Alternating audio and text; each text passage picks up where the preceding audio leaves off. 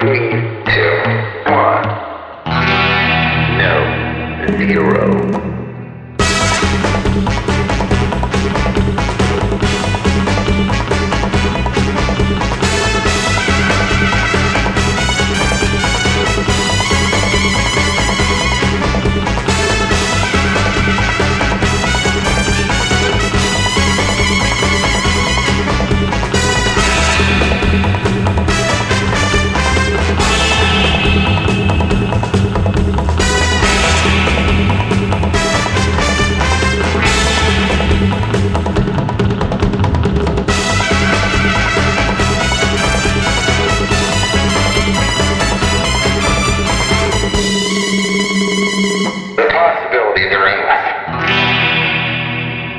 Greetings, listeners, and welcome aboard Costume Station Zero. I'm Bob Mitch, and today I'm with a very special guest. You may have seen him as the Joker at Big Wow or San Diego Comic-Con, Mr. Anthony Miziano. Hello. So thanks for being on. I know this is a long time coming because we talked about this, I think, a year ago. And I'm glad to make it happen. Basically, I like to start at the beginning. What got you into cosplay? Got me into cosplay. Well, born and raised San Diegan. And for those of you, that means I'm from San Diego. And so going to San Diego Comic-Con was just kind of a thing you did. Especially, of course, if you were into any of that stuff, which I always was. And so I went year after year after year, and I loved it, had fun with it. We can have a second side conversation later about the unfortunate self-destructive evolution of Comic-Con and why I'm actually kind of glad to not go again. Just for I don't want to talk about it now, but anyway, we can totally get into that. Actually, let me do stop you for a second. So, when did you start going to Comic-Con? What's your geek background? Were you always a Batman fan, or are you just a general superhero, comic book, sci-fi fan? What? Well, I am a film nut and absolute film fanatic, and so I always went originally more for the film and TV paraphernalia and anything related to that. I loved comics as a kid, but I loved the artwork. That was my thing. I've been drawing since I was a toddler, and so I just love art, and I was very drawn to the imagery of comic book art, as well as like cards. Like I loved. There's this one in particular of collected cards. I think it was the 1992 and 1993 Marvel Masterpiece. It was like a series of cards, and they were gorgeous. They were just stunning. The artwork on them was so good. There's this one particular Cyclops that looked really great. But anyway, and so I just loved the artwork. And so I was drawn to that, but I didn't know stories very much. So I didn't really read that many comics. I mostly just collected them for the artwork. And the ones that I did read, I read because I loved the artwork. Sure. And it is a visual medium, and I think that's why, the most successful comics out there, yeah, they have good stories, but there's ones with great stories that probably have not the greatest art, and people don't know them. But you look at like some of the biggest sellers. You look at, of course, popular example, especially given me being here, Brian Boland's artwork in The Killing Joke. Now, The Killing Joke, of course, is a great story, but you got to just break it down and say, okay, if the artwork wasn't so damned great, it wouldn't have been such a big seller that caught on with people. Or you look at, of course, Jim Lee, for God's sake, the first comic he did with, I think, Marvel just blew up. It was huge. That one X-Men comic he did with them. And it's because his artwork was just so refreshing and so well done and just so cool. And, it had a good story, but it was the artwork that really made it blow up and made people want to read the story inside. And so that's what I was drawn to. As far as being a Batman fan goes, that's just built into me, I think. I'm of the right generation, I think, and the right age to where I don't think you can be like I'm turning 29 in a few weeks. I don't think you can be born in the mid 80s and not love Batman, simply because pre-elementary school, what did you see on TV and reruns in the mornings? The Adam West Show. Great for little kids, brings you into the world of Batman in a nice, childlike, fun way. Then I get into elementary school, I get into it for a few years, and then, part with the elementary school, what debuts on TV on Fox? The animated series. perfect. It's still child friendly, but it's definitely matured some. It grows up with you. The Burton films came out during my childhood. '89, the first one, and then '92, Batman Returns, which I think visually is the best Batman film. I know a lot of people won't agree with that, but I'm talking about visuals here. I think Batman Returns looks the most like the Batman universe should look on film. I think they did a great job. Mm-hmm. And then I got older, and the Schumacher films came out, and everyone sort of had the air let out of their balloons some because it just wasn't quite there. It went a little too campy. It did. And then, of course, I get out of high school, or at the very end of high school, the Nolan films start coming out, and they come out all the way through college and a little after. And so it all sort of, the timing of it was also, for my life, so perfect that I was just being exposed to nothing but Batman stuff growing up. I couldn't help but love it. And then, on my own, discovering the artwork and all that from the comics. But anyway, the question, I think, 19 minutes ago was, how did I first start cosplaying? Yes. I went to San Diego Comic-Con all those years. And, I'd always see people occasionally do it. It wasn't like it is now, where it's just a huge, massive thing. Oh, very true. What year was your first San Diego Comic-Con? And didn't have terminology. No one said the words cosplay. I still think it's a funky word because it lacks definition. But I'll ask you a specific question about that later. But yeah, sorry, go on. My first San Diego Comic-Con, I don't know, sometime in the 90s. Sometime in the 90s. Because that's when I was.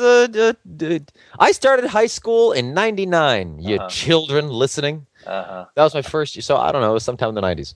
I don't remember. I really don't.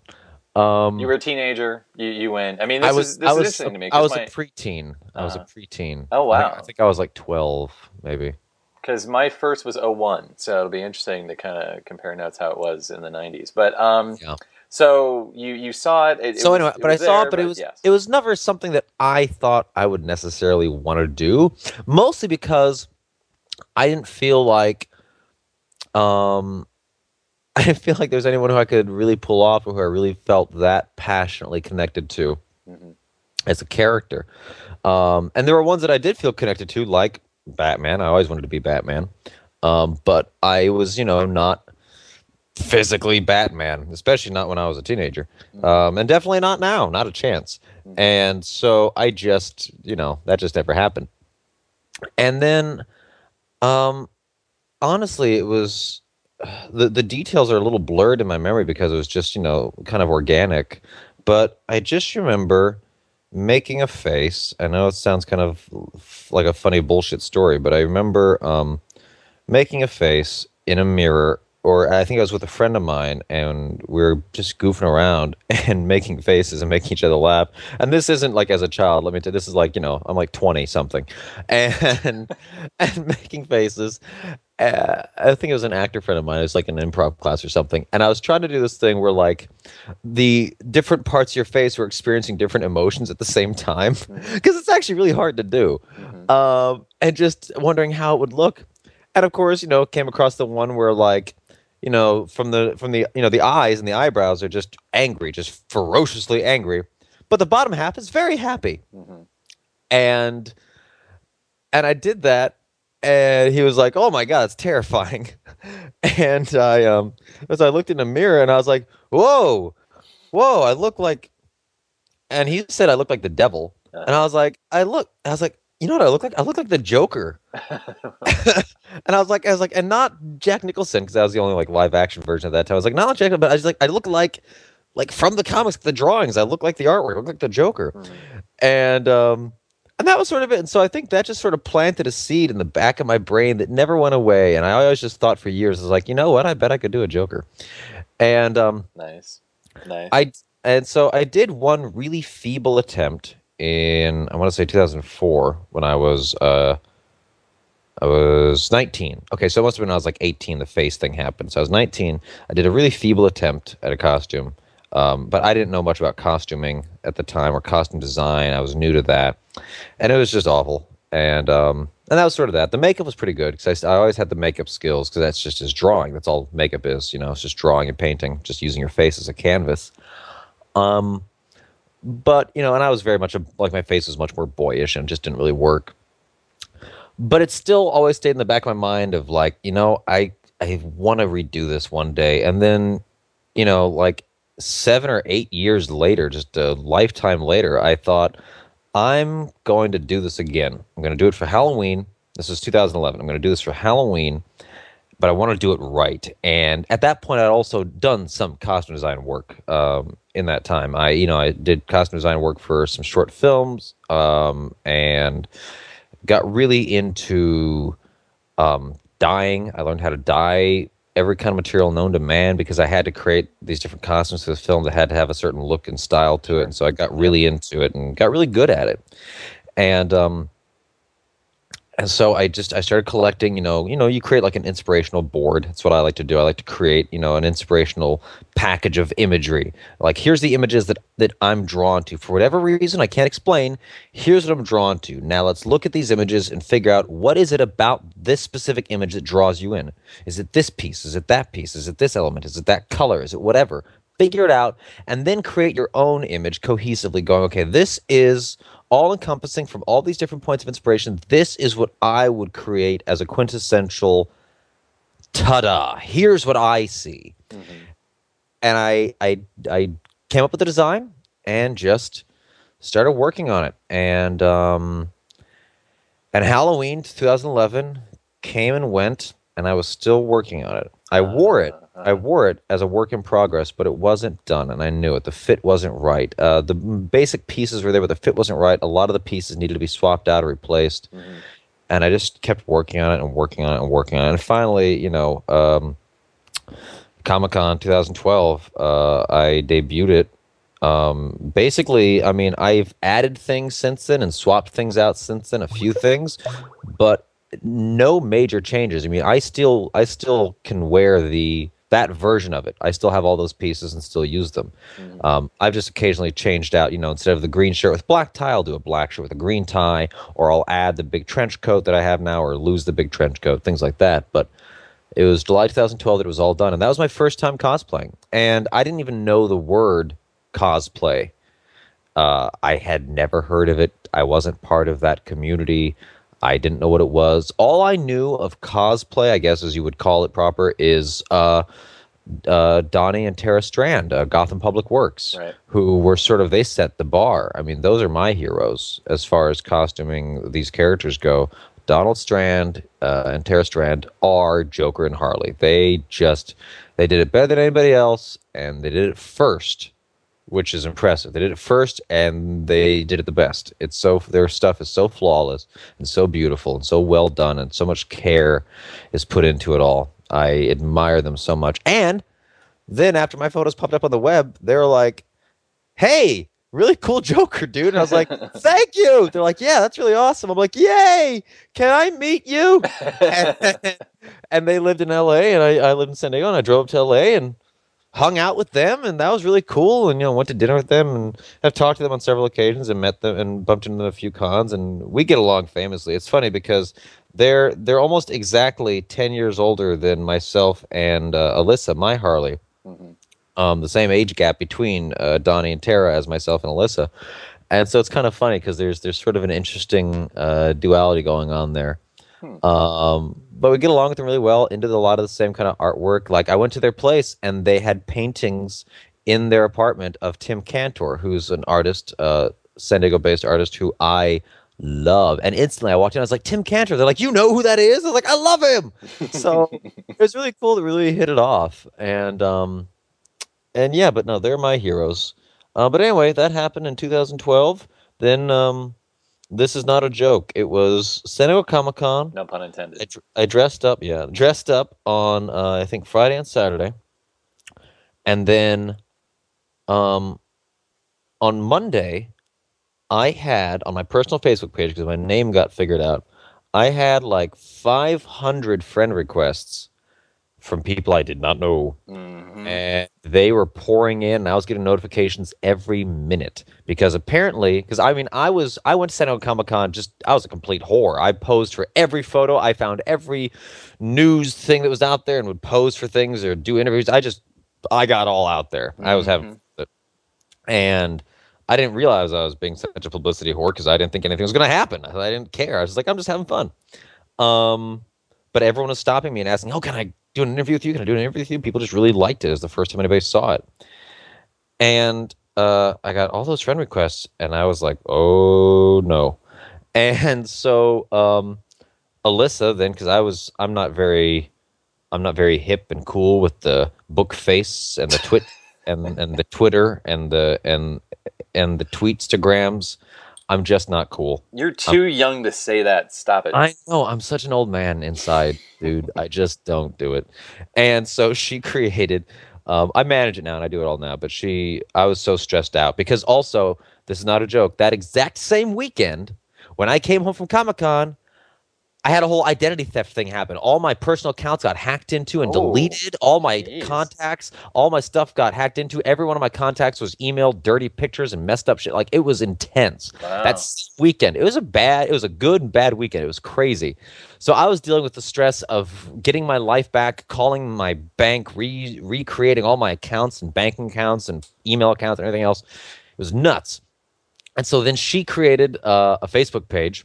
I told her, I was like, she's like, well, you can create a page. I was like, a page? She's like, yeah, we'll create a page for this thing. And this is before cosplayers really had pages. This is before, again, like, this is right at the start of that, 2012. And I was like, okay. And so she created this page. And then I made my personal Facebook page completely private with the exception of one public post that said, hi, if you're here to, hi, this is Anthony Misiano. If you're here to check out anything Joker related, go to this page. Mm-hmm. And that's all it was. And then people found that page. And in a week, I had 20,000 likes. It's insane. And I feel bad because people will message me all the time and go, hey, could you give me some pointers how to create a popular Facebook page? And I was like, I had nothing to do with it. Honestly, it was just the fact that photos of me from Comic-Con 2012 kind of went viral and people on their own sought it out and found it. Like, I didn't do any promotional stuff for the page. It just kind of happened. I didn't mean it to, and it was no effort on my part. I've never done anything to promote that page, really. It just sort of happened. Mm-hmm. And so basically, I just tell people like, well, just try to, and the way I've been able to grow the page is just by doing what you need to do with anything like that, which is create original, entertaining content and just hope that people like it. And if they do, it will be shared and spread. Mm-hmm. But the initial boom was it just happened. I had no intention. And so then, that happened and people started asking, like, are you going to go to other conventions? And I had no intentions. I was just going to wear this costume once. And then my plan was, well, this costume took up like a year of my life and a lot of money and time that I slowly kind of trickled into it as I was working on it for a year. So my thought was, well, I'm going to go to every costume contest I can next Halloween and try to make this money back.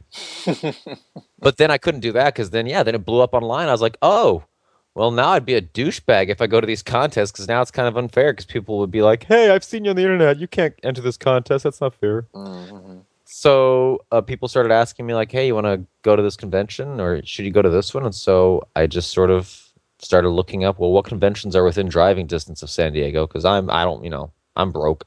Sure. And so I just started driving to them. So after San Diego Comic-Con, I drove to Stanley's Kamikaze in LA. I went to Long Beach Comic-Con in Long Beach a couple months after that, and then went to WonderCon in March where we debuted the Harley costume. And there is the longest answer to the shortest question ever. So let me ask you though. I mean, clearly, the Joker costume was a labor of love, and it's your first convention cosplay. Did you do any dressing up for Halloween as a kid? Oh, totally. Mm-hmm. Oh, Halloween was my time, man. And that's part of how I got better at doing costumes is I got to this thing where like kind of after high school where I started, if I was going to do a Halloween costume, it was a thing. Like I need to know by like June what my Halloween costume is going to be so I can start working on it now, because I would just go all out for it. Just for that one night, I would go all out. And that was, again, that was before the internet before there was Facebook. So it's not like people would see your photos. It was just for the pleasure of it. People forget, I think, that there was a time when you did things just for the pleasure of them, not for the let's show 5,000 people photos of my joy and hope they like my joy and spread my joy to others. No, no, no, no, no, no, no, no, no. This was when you would do something because you enjoyed it. And Right. that was literally the end of it. Well, it might go in a family photo album, but beyond And a that, family photo album, like or just memories. That's literally it. Memories. Mhm. You just did things for the memory. And yeah, I would just go all out with Halloween. I mean, I also with makeup, because I was always drawing, I started doing my family's Halloween makeup when I was a kid. Because I come from a family that are all, they all love like, movies and TV and painting. They like art, but they're not creative in that sense to any great extent. My uncle can draw. Um, Although he didn't really pursue it, but it's something he was always able to do. But he didn't pursue it. He didn't exercise it. He didn't work it out. And so yeah. But besides that, really, like not in the same way that I was always creating stuff and making stuff and wanting to do anything I saw that I found fascinating. I was like, I want to do that, and then I would start doing it. Mhm. So yeah. So when I was a kid, I started doing all their Halloween makeup. And yeah. What were some of your favorite characters you dressed up as? Well, the only one that came close to the Joker as far as accuracy, I'd say, in the presentation, Mhm. was Michael Jackson. Okay, which era of Yeah. Michael Jackson? Well, the costume I enjoyed the most as a costume, just because I think it's a great fucking outfit, is the Bad music Okay. video. Yep. But not the version. I didn't like the version in the Bad video as much as I liked the kind of Bad outfit version 2.0 that he wore in Moonwalker, Mhm. which is basically the same thing but added a white t-shirt underneath with a slit open collar and a couple extra belts and layers and things. It sort of just amplified it and refined it a bit from the music video. But I loved that costume. But what I pulled off the best, because of course of my more pale complexion, it would be of course Michael a little later into the 90s after the vitiligo kind of took over and all that. And that would be I don't know, anything from the Dangerous album. That was my favorite album of his growing up. And so, the black or white music video, the what's called the Panther sequence, which is after the song ends and there he is on the street just dancing without any music, and which is like black slacks, white t-shirt, black button-down shirt tucked in, the right sleeve rolled up with a white stripe around the Yeah. sleeve, and that Yeah, white yeah. arm brace with the finger tape on 3 fingers and the black hat. Man, I still have that. I could bust that out right now. I have. It's simple components. I could totally do that right now. It would take 8 seconds for me to be like, and now I'm Michael Jackson. But same thing with makeup in that, I loved doing the makeup. I loved, because with Michael Jackson, it was doing the Michael Jackson makeup that I sort of learned how I could use two-dimensional makeup, just highlighting and shadowing, to change the appearing proportions of my features. Whereas like with the Joker, I try to make everything look longer.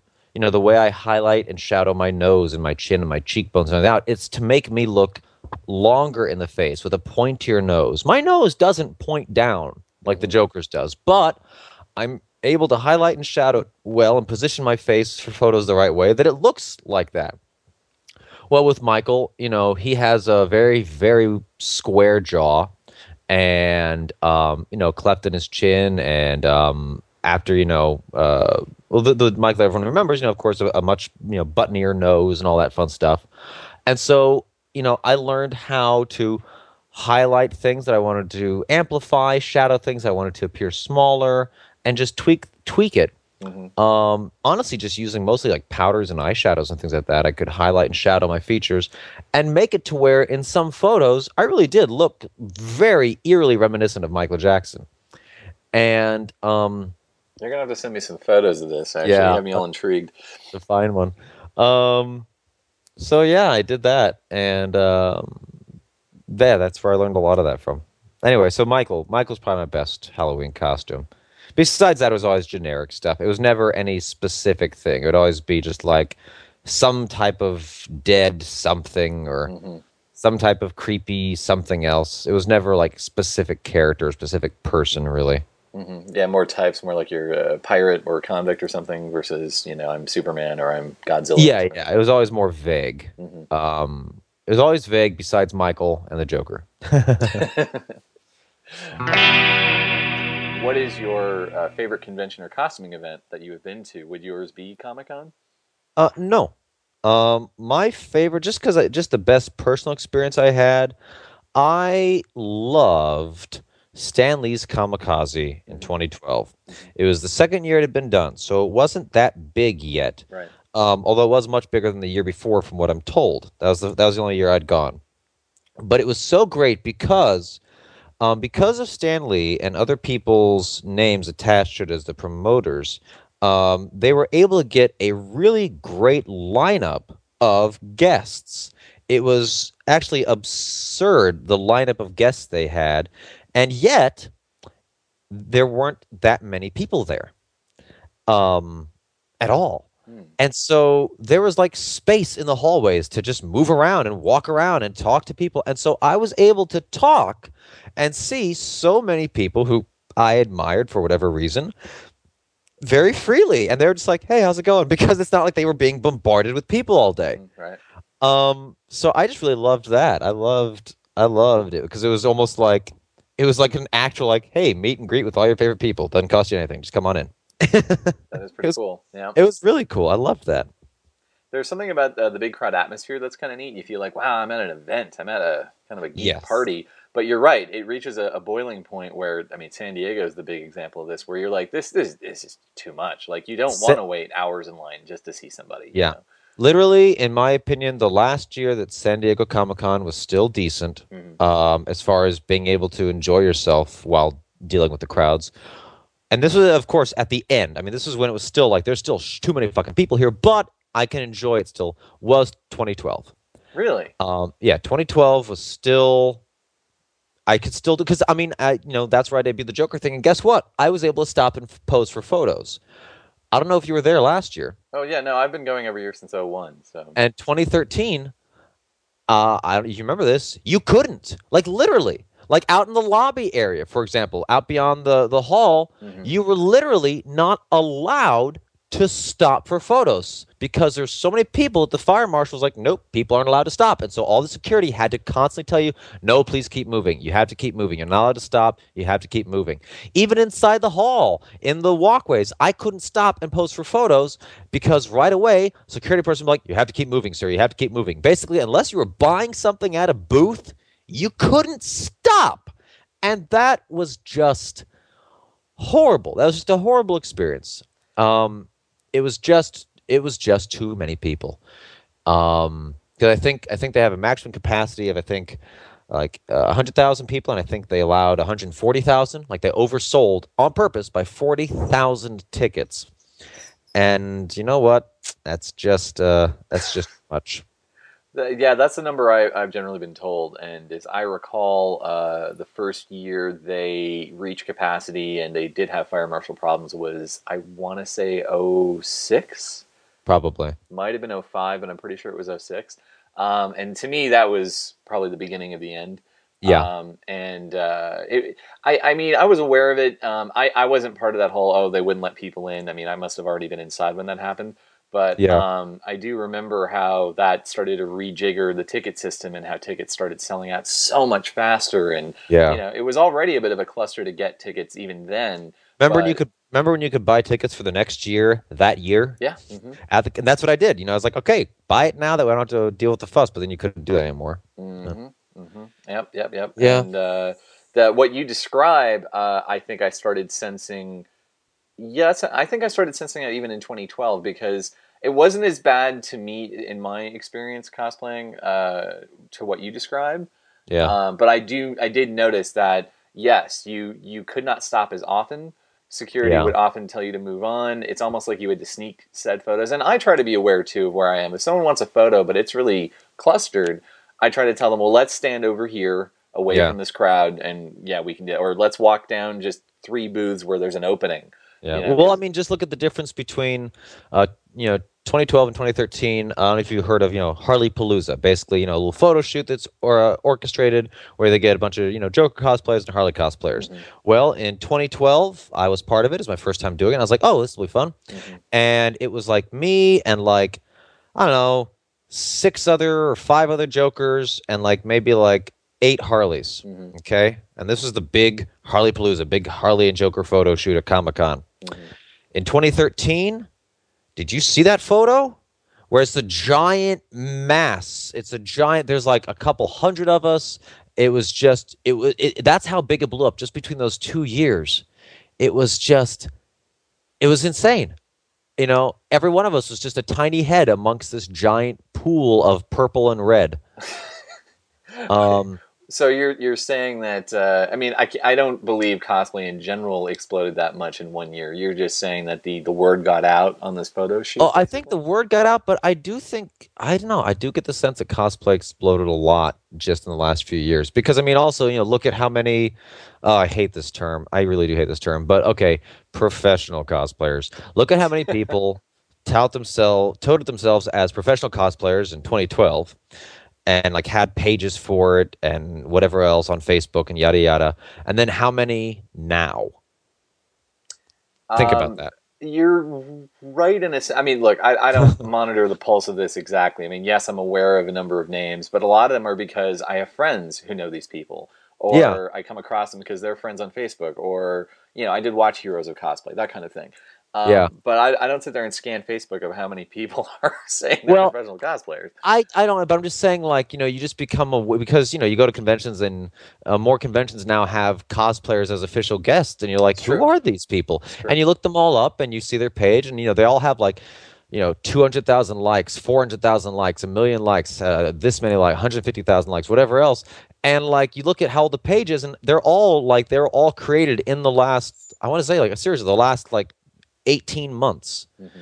It's nuts. It's just become this big thing. I mean, I know it's gonna fizzle out. I don't know when. It is a bubble. There's gonna become a point where it just kind of goes, and that was that. Well, that was fun. Everything has its lifespan. Yeah. I keep waiting in general for this geek explosion that has created what we have seen at Comic-Con with all these people and the people who, when you were in high school, wore all the FUBU gear and had the spiked hair and the skateboard, they are now all geeks. It's the same types of folk. You know what I'm saying? It's just, it is a trend. It's a weird trend. But it's been going a long time. That's what gets me, man. Yeah. Yeah. I mean, you can see the start of it in the early 2000s, and we are at a peak of it, but I'm not seeing a sign of it dying down to a significant level soon anyway. Yeah. It's very strange. I mean, compared to, I'm sure you're young enough to remember, or old enough to remember that, it was not a good thing to be a geek socially at one time. You had to hide it. No.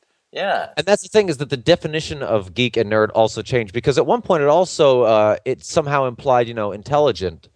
Now that's not part of it. Mm-hmm. Now it's not, please hear me out in the rest of this description here, because that's a horrible opening. Uh-huh.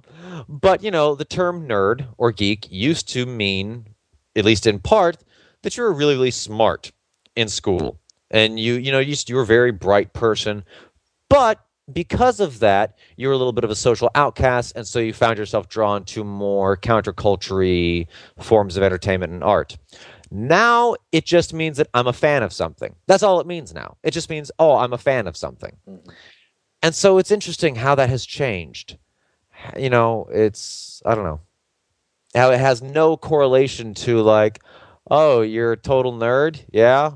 There's no correlation between the two, whereas it used to be one and the same.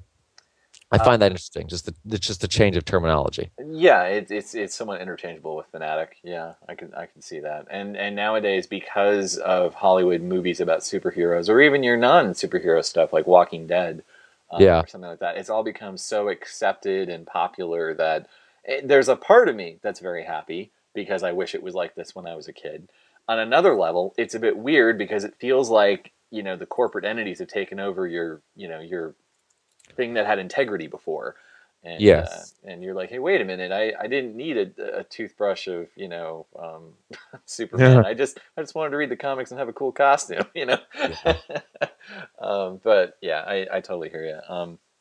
So Comic-Con, yeah, I know it's I'm going again this year, and actually it's so funny you say that though, because I remember in 2012 was the first year I kind of didn't have a good time there. I could really feel the crowds, and I couldn't get to places I wanted to get to. I'd long since abandoned trying to go to big panels and seeing celebrities because Remember when you could go to Hall H? Yeah, exactly. That could be part of what you There was did. a time when you went to Hall H for a day. Yeah. Or for an hour. Like, Yeah. oh, I'm going to see this panel. Yay. Yeah, and then I'm going to leave. Yeah, in 2010, we went to a Shazam panel, and that was the first year we debuted our Captain Marvel, Mary Marvel, and I loved it because that was the last time at Comic-Con I ever went to a panel 5 minutes before it started, walked right in, got a seat, and it was about 80% full, and I thought, this is how it should be. Yeah. Never again. That never happened again. No. I remember the what's it called? The Masquerade. I remember, you could line up at like in the afternoon, like 5 p.m. All right, Masquerade's in 3 hours. I'm going to be sitting here for 3 hours? That's nuts. Mm-hmm. Now that's not even like, oh, it's in 3 hours. You're not going to get in, buddy. Yeah.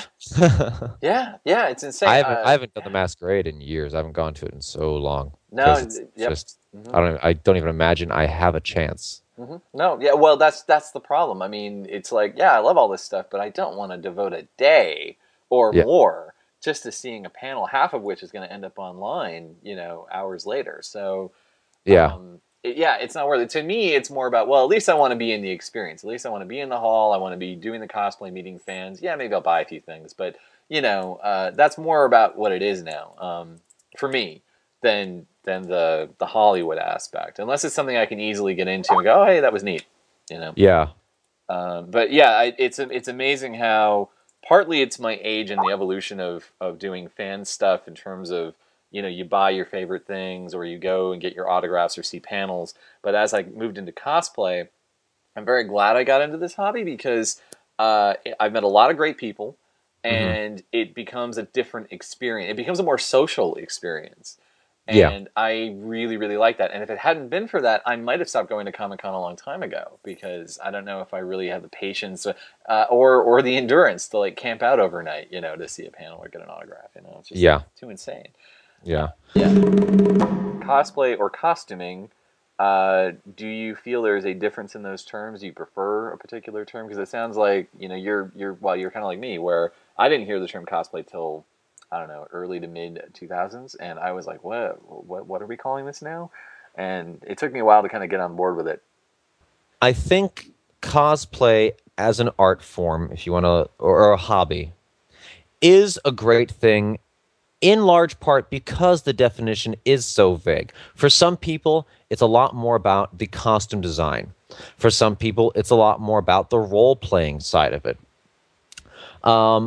For some people, it's something that is very intensive and very hard work and dedicated and everything else. And for some people, it's as simple as, hey, I went to a costume shop and I got this fun costume and I'm going to go out and dress up and it'll be fun and silly and I'll have some fun, which is also 1,000% cool and awesome and fun too, and just as respectable as everything else. And so I think there's a problem in the fact that it's being used as its all-encompassing terminology for all these different things, so that when one person isn't up to snuff by someone else's choice of the definition of this word, there gets to be there's negativity sometimes, and that's of course a bad thing when you see people, no nicer way to put it, being assholes on the internet or bitches or whatever you want to call them. Because somebody else doesn't fit their definition of this very broad, vague term that honestly is just a fucking hobby. People tone it the fuck down. And that's the problem I have with it. For example, myself, I am much more about the costuming than the role-playing. People tell me sometimes online, they're like, oh, I love what you've done with it, which I'm nice to hear, and I'm very glad people enjoy what I do. And they say, oh, you get so into character. And it's very sweet of them to say that, but the truth is, I don't so much. Now, I know how to play for the cameras, and I love playing for the cameras and hamming it up for the cameras and having fun. But honestly, I'm not somebody who does the role-playing side of it. I'm not going to walk around a convention floor and do an impersonation or something of a character, because also, I know this sounds weird, but I am an actor, and so it's weird for me because when I think about it, if I were to play the character, I wouldn't be at a convention because I'd probably be killing people and stealing money. Right? You know, as the Joker, at least, like, I wouldn't do that. It'd be weird. So I don't really get into character, and also, like, I don't know, I sometimes get annoyed when some people are just walking around all day doing a really bad impression of Mark Hamill. I'm like, stop, just stop. It's you don't have to do this. But again, for some people, that's the fun of it, and that's awesome for them. I just don't like the term cosplay, I think, because its vagueness lends itself to people taking their definition of it too seriously and feeling like they have to impose their definition of it onto other people who have a different definition of this very vague, undefined term. It creates sort of a classism rift within the community. Yeah.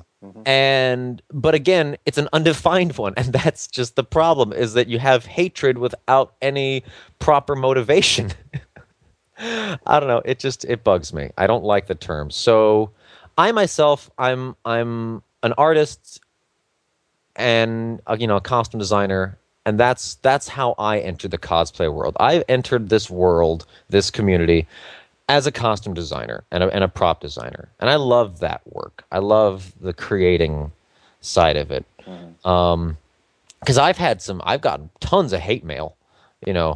People love to hate me. They also like to love me. And the hate mail has definitely subsided over time, because now people go, oh, okay, so this is what he does. I get it. Wait, but hate mail over what? Oh, just how horrible I am at representing the character. Because again, you have an iconic character. People have an image in their mind of what they view this character as. And so if you're not that, they have the right to tell you how badly you're not that. Oh. Apparently. Okay. Because that's how the internet is. The internet is just an open forum for people to be rude. And I hate that. We're all aware of that. Yes. Yeah, so wouldn't you counter argue that even without the term, or even if cosplay was called, something entirely different, you would still have some of this going on, because at the end of the day, there's always people that want to believe or think they are better than others, or think that someone else isn't measuring up. It's the I hate to say it, it's kind of human nature, isn't it? Where it is. It shouldn't be, but this should all be about, hey, we're all fans, we're all geeks, we're all just having fun. It's just a hobby. But on the other hand, there's always people that want to be king of the hill. Yeah. But it's like I've been told how I'm just such a horrible representation of this character because I'm not in character at conventions, and I never asked to. I'm not like choosing to be a representation of this guy. I'm not some person who DC hired. I'm a dude who made a costume that I think is really cool, and I'm really happy with the work I did on the costume design side of it, as well as the Harley costume that myself and Alyssa worked on, and the props that we've made. I'm really happy with how they turned out, so it's my right to go to a convention like anybody else and show them off and take pictures of it and post them on my Facebook page. If people choose to go to my Facebook page and look at it and like it, that's their choice. I'm not forcing anything down anybody's throat. So it's, I don't know, it's silly to me how people take some things seriously to the extent of having to attack others. Like, I take the craftsmanship of the work I do seriously. That's because that's my personal work. The work I did, the building, the constructing, the designing.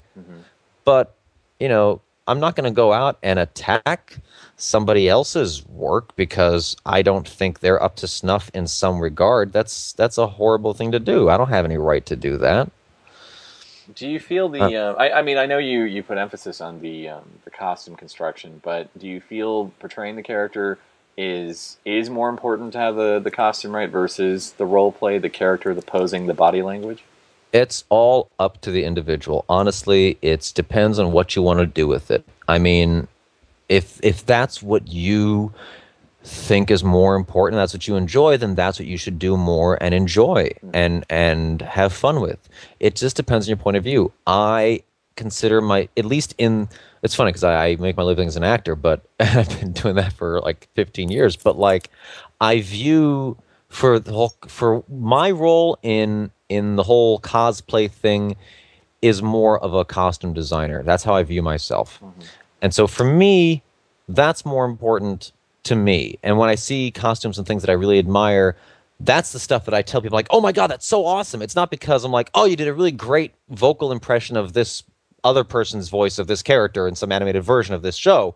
No, I'm the person who's amazed at like, oh, that jacket is great, or oh, you did an amazing job on those boots. How did you blah, blah, blah, or hey, that prop is really great. What paint did you use for this? Or did you have to sand this down? Or how did you do whatever? That's what I get all geeked out over, is the artistic side of it. Because it's like I said in the very beginning of this, I was, with the comics, I was drawn to the artwork. That's what I love. So that's where I am on everything. But I don't feel there should be an end all be all. This is more important or that's more important. So I won't even say what I think is, I don't think there should be one. So walk me through the Joker costume. Like how did you? I mean, I know how you aesthetically and inspirationally approached it, but how did you material wise like go about making the costume? Okay, well, I'll try to be quick because I know I really ramble with my explanations, so I'll try to be economical here. Okay, so it started with again, like I said before, collecting imagery that I really found spoke to me, or that I found honestly versions that kind of looked like me, because versions that I thought, okay, I can pull this off.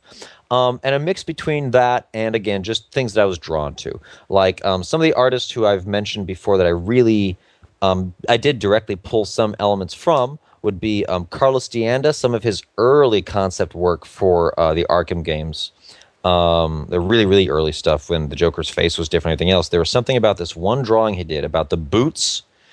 The way he did the Joker's boots were just, I loved the shape of them. They had so much character and they just jumped out at me.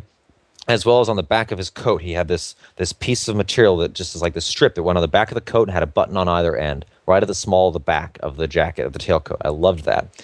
Little things like that. Some of the artwork of Marshall Rogers from The Killing Joke, I really loved. Some of the artwork of, not The Killing Joke, I'm sorry, I mean Laughing Fish. Marshall Rogers' artwork in The Laughing Fish. Brian Boland's artwork in The Killing Joke. Right. I really loved Alex Ross, some of the stuff he did for Case Study. I've ever seen that one. It's stunning. Mm-hmm. Have you seen that one? No. Okay, it's in. I always tell people to look it up because it's just great. And it's the whole reason I bought this book. It's a Batman Black and White Volume 2. It's a collection of short stories, all done by different artists, and they're all monochromatic. They're all in complete black and white, and all different artists in different styles, from comic strippy style to Alex Ross, very painted Norman Rockwell-esque kind of style. Mm-hmm. And he did this, and it's all Alex Ross is all watercolor, which just makes it more impressive when you think about it. And it's all this watercolor stuff he did called Case Study that Paul Dini wrote. And it's just brilliant. Great story about the rise of the Joker. And it's just like a 3 or 4 page or 5 or 6 page short story. But his artwork is brilliant. I really found myself drawn to that as far as kind of makeup design. My makeup design is really based on... I'd say probably the most Alex Ross. Alex Ross. I can't even think of anybody else. That and just my own brain. It was basically a mix between him and kind of what I thought the character should look like. Because I didn't do the slicked back hair that Alex Ross did. I just kept my own coif. You don't wear a wig?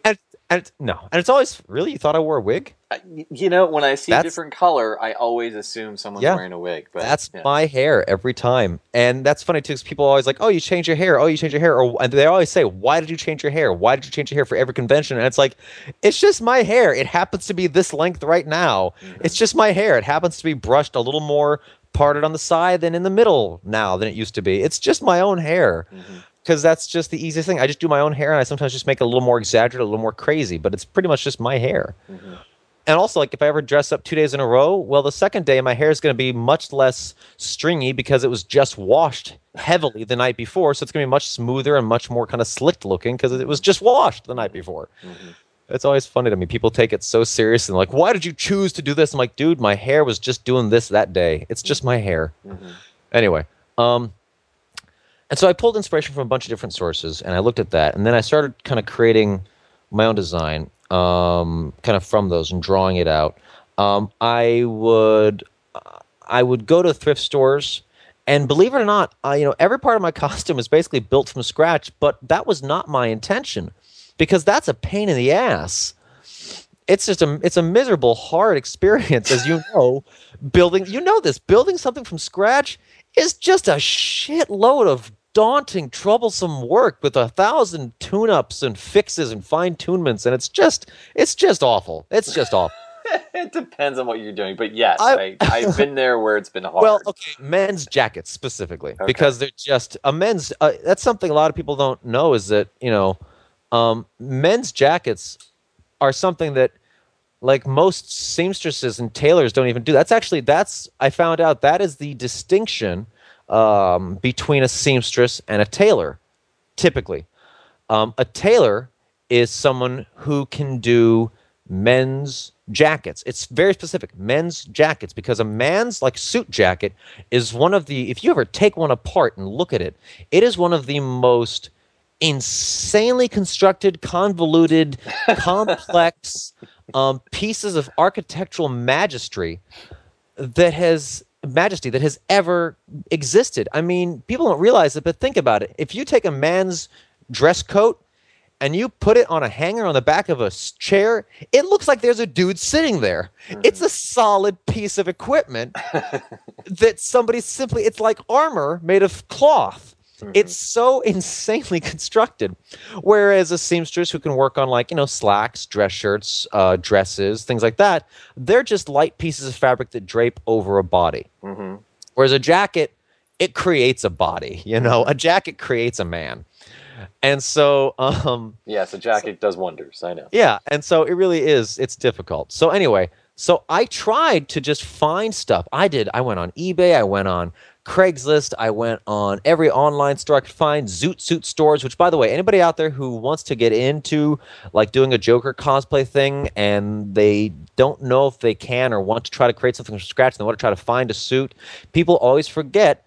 Dude, go to like any Zoot Suit website and look up Zoot Suits. It's going to be the best, coolest thing you can find in purple, mind you. Go to any. This is going to sound whatever. I don't care. Look up any sort of like pimp playa type themed suit website. Mm-hmm. Seriously, and you're going to find bright, bold colors.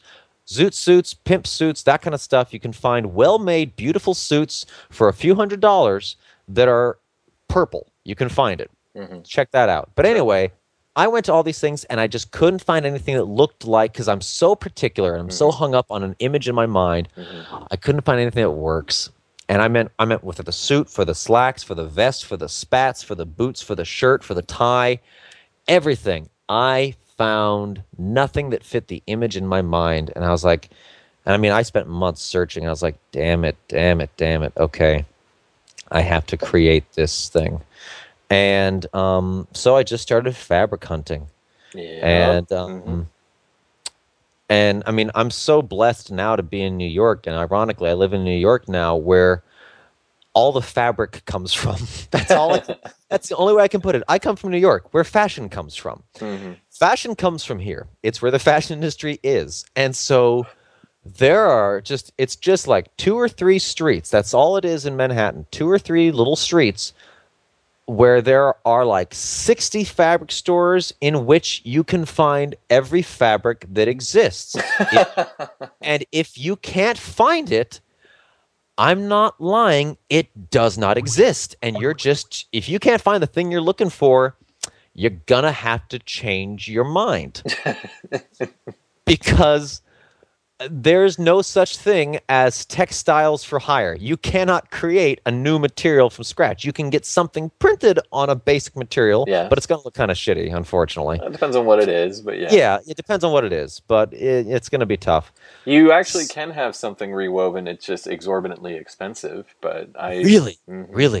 Give me information. Look, it depends on the fabric you want, et cetera, but like an example is I do Doctor Who cosplay, and we did a custom rewoven brocade fabric for a waistcoat.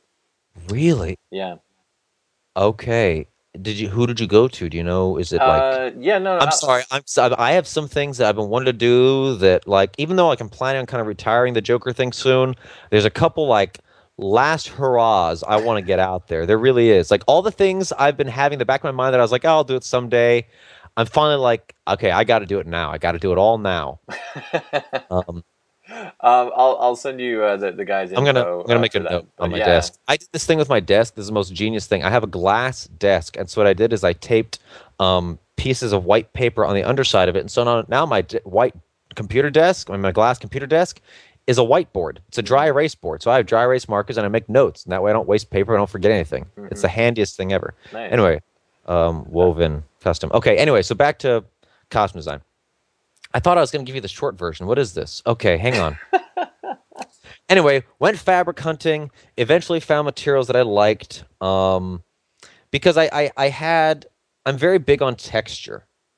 As you can probably see if you look at photos with the right kind of lighting on my costume, I'm very big on texture and dimension and depth. Because I would always when working on the costume, whether it's mine or when we're working on Harley's or working on props, I always think about how will this look on camera. Because I wanted to create a costume that was what I would consider, if somebody was to make a movie, a Hollywood feature film with a true to the comics incarnation of the Joker, but that looked good for a Hollywood film, how would it look? Right. And so, I looked at superhero movies. I looked at, what they're doing now, what the trends are now, what reads well on camera. And it's very clear and very evident that texture reads well on camera. Smooth, spandexy, shiny things might be what your brain first goes to for like, okay, well, here's a character in blue tights, so I'm going to make it out of blue tights. Yeah, unfortunately, that's going to look really campy and silly in person and in photographs. It really will. I know it's what your mind first goes to, but there's a difference between a two-dimensional drawing on a small page versus a full-size human in a big photo. And so that was my obsession, was finding textured things. And my suit itself, the purple, the waistcoat with the tails and the pants, I'm not happy with that fabric. No one really knows this. I don't really talk about it. I'm actually not happy with that fabric, but it's the best thing I could find. Sure. So I went with it. Been there. I wanted it to be much more like the material that the artists did for the CG Joker design for the Arkham Asylum game, where it's a two-tone purple woven like jockered, what's that term? Jacquard. Kind of fabric with like you see the woven material. You see the color on itself striping because it was stitched one way and then stitched another way in the loom, that kind of thing. I wanted something that really had a heavy texture striping that would read like that. And well, that doesn't exist, at least not in the 3 or 4 fabric stores in San Diego, which is where I lived at the time. Right. Had I lived in New York, maybe I could have found it, but I couldn't. So on a small tangent, did you ever go up to the LA fashion district to search for things? I did not, because I didn't know about it at the time. I would be very curious to hear the comparison between LA and New York, because most people say, of course, New York is better because that's where the fashion comes from. But there are a lot of good choices in there. Oh, I've heard though that LA, yeah, it's just massive also, and it has some great stuff. But I never got to look myself. Well, next time you're out this way, you should. That's all I'm going to say. I will check it out. But anyway, so I found the fabric. I found like 3 or 4 different ones that I kind of considered candidates, and then would take photos of them and whittle it down. And it's funny too because now the bold white striping on my suit has become kind of my signature. People, anytime I've gotten people have done fan art of me, which I think is the coolest thing in the world. That's pretty cool. People always remember that and they take note of that, and people love that. And it's funny because when I first found it, I was like, that's just too bold. It's too extreme. It's too over the top. But it worked. And what I liked the most about it was that if you look at it up close, the white striping is not perfect. It's very flawed. It's almost like someone took a white paint pen that was dripping ink, almost like Morse code, and did lines along it. So there's little gaps, but they're not evenly spaced, like evenly perfectly stitched. And that's actually one of the things that makes it so great, is because I always thought everything about the character, about the costume design, should be a little ill, like ILL, a little sickly, just a little bit, so that everything's just a little off. And so you have this striping, but if you get up close to it, you realize, oh, it's very kind of awkward. It's not perfectly spaced, which is why that fabric kind of, I think, won out of the 3 or 4 kind of candidates I had. The fabric for the vest, oh, it's the nastiest thing you've ever felt in your life. It's upholstery fabric that was in like a bin that was about to get thrown away. There was just a small chunk of it left. It was all discolored and nasty, and it's hard as a rock, and it's just crunchy, and it's just awful. It's just awful. I loved it. I know, because it was this gross kind of thing, and it had this heavy texture. Like you could grate cheese with that thing. It's like your bare fingers on it. It kind of hurts. It's like a very rough, hard texture. It's made with like rock hard polyester. It's just nasty. And I found it, and I liked it, but it wasn't quite mustardy enough. It was a little too pale, so I actually dyed it a little bit of a darker color. And then for the buttons, I found this material. Again, I wanted everything to have some sort of texture or pattern, but you can't do. I found there's sort of a rule. You can't do texture on texture or pattern on pattern. For example, my jacket has this striped pattern on it. Well, the buttons that are on the jacket can't have some detailed little pattern on them. It just visually would just clutter in a weird, funky way. So I went with just a kind of a smooth sheen, dark purple buttons that I made. I just got metal buttons and just covered them with 2 layers of material, because I found that these two is a purple and a black, that when they were on top of each other, they had kind of a different sheen to them. So I did 2 layers of that for that. Okay. That's also a fun thing. If you ever get like a couple sheer materials, put them on top of each other, and you get a whole new thing. It's really fun. Yeah, totally. I think that's how the Phantom suit came together for the '96 film. Oh yeah. And then for the vest, it had this heavy striped texture to it, this really gritty texture. Well, then for the buttons, if I put a textured kind of material over it, it would just clutter. It wouldn't look right. It wouldn't photograph well. The light would catch things in a weird way. But if I got a perfectly smooth material that had a little fun detailed pattern on it, then the light would catch it in a nice smooth way, so it would offset the heavy texture, but it would have a pattern, so it would still be unique. And without looking cluttered. So I got this little swatch, I think it was for quilting, of this yellow material that had little white circles. But again, they weren't perfect. It looked like they were hand-drawn, little white hand-drawn, uneven, thicker and thinner, whatever else, little circles all over them. And put that on them.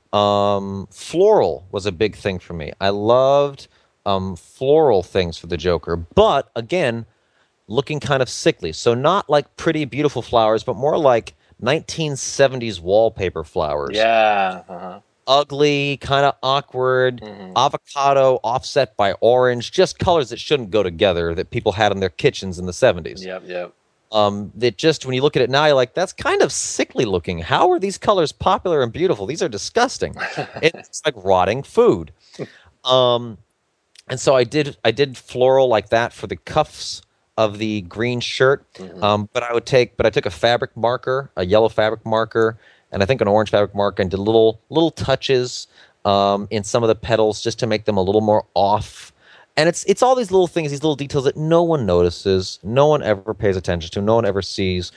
But that's the thing, though, is that actually makes the costume. Because if I didn't have all those little textures, all those little patterns, all those little details, it would be somehow less. The overall image, when you're standing back, would go from, say, 90% to 70%. And you wouldn't know why, but it just would. All those little touches make such a huge difference in the overall vibe of the whole thing, because then the closer up you get to that person, to that costume, the more there's still life, there's still personality. From 100 feet away, it looks like a perfect two-dimensional cartoon pulled out of the comics silhouette with all the big blocked colors in their place. But then as you get up close, it just becomes more rich and more layered. That's what I like. That's what I wanted. Well, more real. More real. And even like with the tie, the black tie is not just a plain black fabric. It's actually a black floral brocade fabric. But it's just black on black. So it just looks black in photos. But if you get up close, or if it's lit from the side or whatever else, you see, oh, it has this floral, kind of sickly floral texture to it. So anyway, so fabric hunting. But it wasn't all over the course of a day. You know, I spent months and months and months just still looking until I found the right thing. Yep. So once I started finding the right materials, I can't sew. I can draw my ass off. I can draw circles around people. I can costume design like a motherfucker. I cannot sew to save my butt. And so I had a seamstress who I knew for many years, who I went to all the time to just take in my clothes, because I'm a uniquely proportioned man. I'm only 5'8". Okay. So I'm not tall, and I have a very short torso. Like my waist is high. My belly button to nipple ratio is like an equilateral triangle. It's very bizarre. I have a little square torso with just legs and arms. I have the legs and arms of a taller man. I'm all limbs. My legs and arms of somebody who's about 5'11". I also have broad shoulders, which again is weird for somebody with like a 36-inch chest.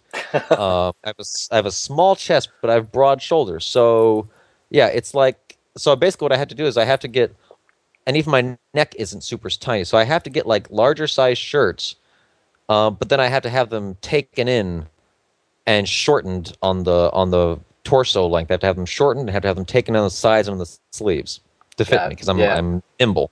Gotcha. So I've been going to her for years to basically alter every damn shirt I own.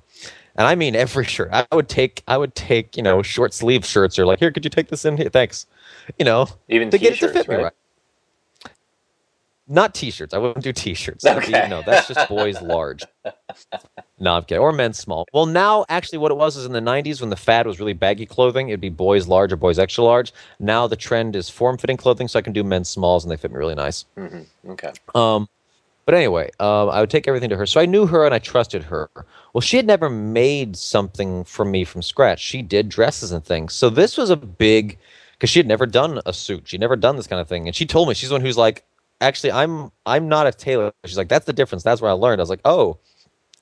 And I was like, but I know you and I trust you. And I think this will be great. And you will love it. And I promise I'll do everything I can to be helpful. And so we worked very closely on that. And she was very patient with me because I'm very particular. But the nice thing is, though, I know what I want. And because I was able to also give very detailed drawings, I would find things at thrift stores or online. Like I found a jacket. I found a waistcoat that had the perfect collar, the perfect lapels. It was perfect. And so I would get it. I'd take it from the thrift store and I'd bring it and I'd be like, okay, see, these are the lapels we need. We need to do these, but what I'll do is, and I would create the patterns. We'd trace it. She'd take it apart. We'd trace it onto butcher paper, and then I'd redraw it on the butcher paper, and enhance it or change it. Or like the tails.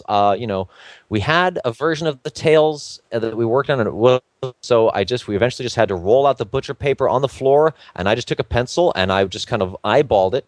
I have a really good sense of proportion, and I just drew what the tail should be, and we used those, and those were perfect for the tails. And it was the same thing with the Harley collar. The collar that our Harley has, if you've ever known anybody who's made a Harley costume, they'll tell you that collar is so make-believe.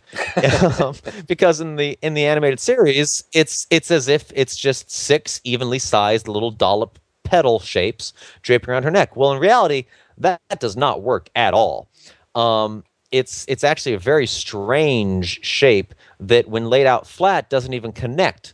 That way, when it's wrapped around, it all droops down. And that way it pillows more in the front, and then in the sides it tapers, and then there's space for the shoulders. It's a weird shape. Well, that was just me drawing it by hand and cutting it out of paper and going, all right, here's the pattern for this. And so I worked very closely with her just fine tuning it and fine tuning it and fine tuning it.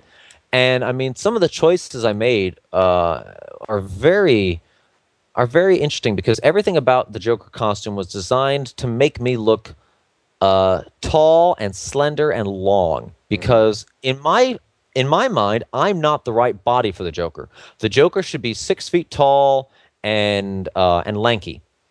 Well, I'm lanky for somebody of my height, but I'm not as lanky as I always viewed my kind of all-encompassed sort of culmination of Joker imagery Joker should be.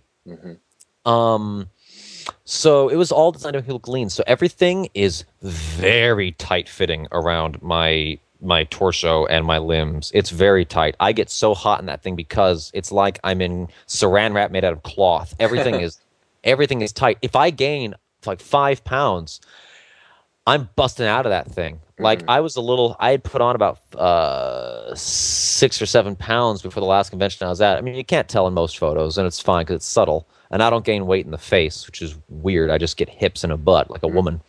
But but man, you know, it's tough. I have to stay a particular way, and it's tough too because when I was doing the Joker for San Diego Comic-Con, you know, for this suit, it was sort of like an actor preparing for a role in that I actually intentionally lost some weight for the sake of being able to physically look longer and lankier. Oh, yes. I lost about 5 to 10 pounds specifically leading up to Comic-Con. So for Comic-Con, I would be the Joker. I'd be the spindly, spidery thing. Well, then I started being asked to go to all these conventions. I was like, I want to have pizza again. I want to. This is really hard. I shouldn't be this damn skinny. And I had to stay that damn skinny. And it was tough. I completely understand. Been there. Yeah. Well, yeah. But things like, so that's why also everything is vertical stripes. The suit, vertical stripes. The vest, vertical textured stripes. The collared shirt I have is actually, it's a jacquard material where it's green on green. And same with the black one. It's black on black, vertical stripes. So it's subtle, but everything to elongate me. And same thing with my posture. Posture makes a big difference in how long and tall you look. So it's always standing in what dancers call first position, where you have one foot pointed out from the side of your other foot. And then the foot that's pointed out is the one that's facing the camera. And the foot that's turned to its side is away from the camera. As you are basically, you know, your hips are facing forward, but the camera is to, like, let's say your left. And so then you turn your upper body to the left. So what does it do? It makes you look long and lanky. So it's always posing like that to look long and lanky. The cuffs on my... Oh, by the way, my boots. I added like an inch of heel to them, but I tapered it so that they're almost like high heels where it's like pointed down so that I'm kind of leaning forward so that when I have to stand up straight, I have to lean back. Again, makes me look even taller. And then even, this is not a joke, even the cuffs on my pants, I mean, not the cuffs, the hem on the bottom of my pants is actually hemmed at an angle. So they taper down. So it's even more from the toes to the tip of my head. It looks like everything is just angled down and stretching up. Right. Like a Cuban heel is what you're describing? Yeah, it's like a Cuban heel, but even, like I said, even the cuff of my pants is not straight across. It is at a, like a, not 45 degree, I wouldn't say, but like, instead of 90, it's at like a 68 degree angle, kind of pointed down. So yeah, everything was designed to make me look tall and long and lanky, and so that was it. That's how it got made, and then after that, it's just fine tuning. Oh yeah, no, it never stops. I think the cufflinks were a difficult thing because as you've probably seen, I have like those Killing Joke cufflinks, right? And those were just, I just saw. I just loved that touch. That was a Brian Boland thing. He was the one. Now the design that he uses is the original Joker card design from way back. Trying to think from the original Joker comic, the Batman versus the Joker from Batman #1, 1941, I think it is 1940. But Brian Boland was the first one to give the Joker these gold cufflinks with that Joker card design on it. And I just thought that was the coolest thing. So that was a whole adventure onto itself that ended in disappointment, but finally proper execution. I wanted to do as much myself as I could without paying people. Because also, I didn't want to spend money. Money's money, and I don't have a lot of it, especially for something that, I didn't think I was going to make any money doing. I mean, luckily now I've been able to sell some prints online because of the popularity of the page, and I've made some money. Not a lot. It's not like, because I know, like, a lot of the, female cosplayers out there who are very popular and have popular Facebook pages, they tell me they sell like 100 prints a week or 50 prints a week. And I'm like, I'm like, that's a lot. I don't do that. I sell, unless I have like some really new popular photo as a print that like kind of spread, which is like every 6 months if I'm lucky. I sell, a print a week. I sell maybe one print a week.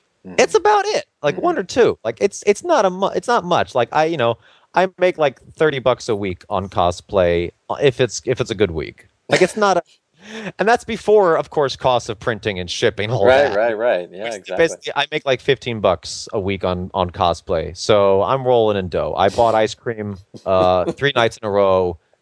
Now I'm broke again. That's what it is. Like I bought 2 6-packs of beer. Okay, I'm done. Like that's my money. That's what I have.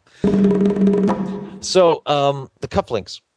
So I tried to make them 100% by myself, and so I was like, okay, so I have to create a design. First of all, so I created the design, which is basically just a recreation of Brian Boland's design, except that I made the face my face, because I just thought, well, if it's my Joker, it should be my face. That just makes sense. Everything should be based on me, as if I was the Joker in this little make-believe universe of this costume where I am the Joker.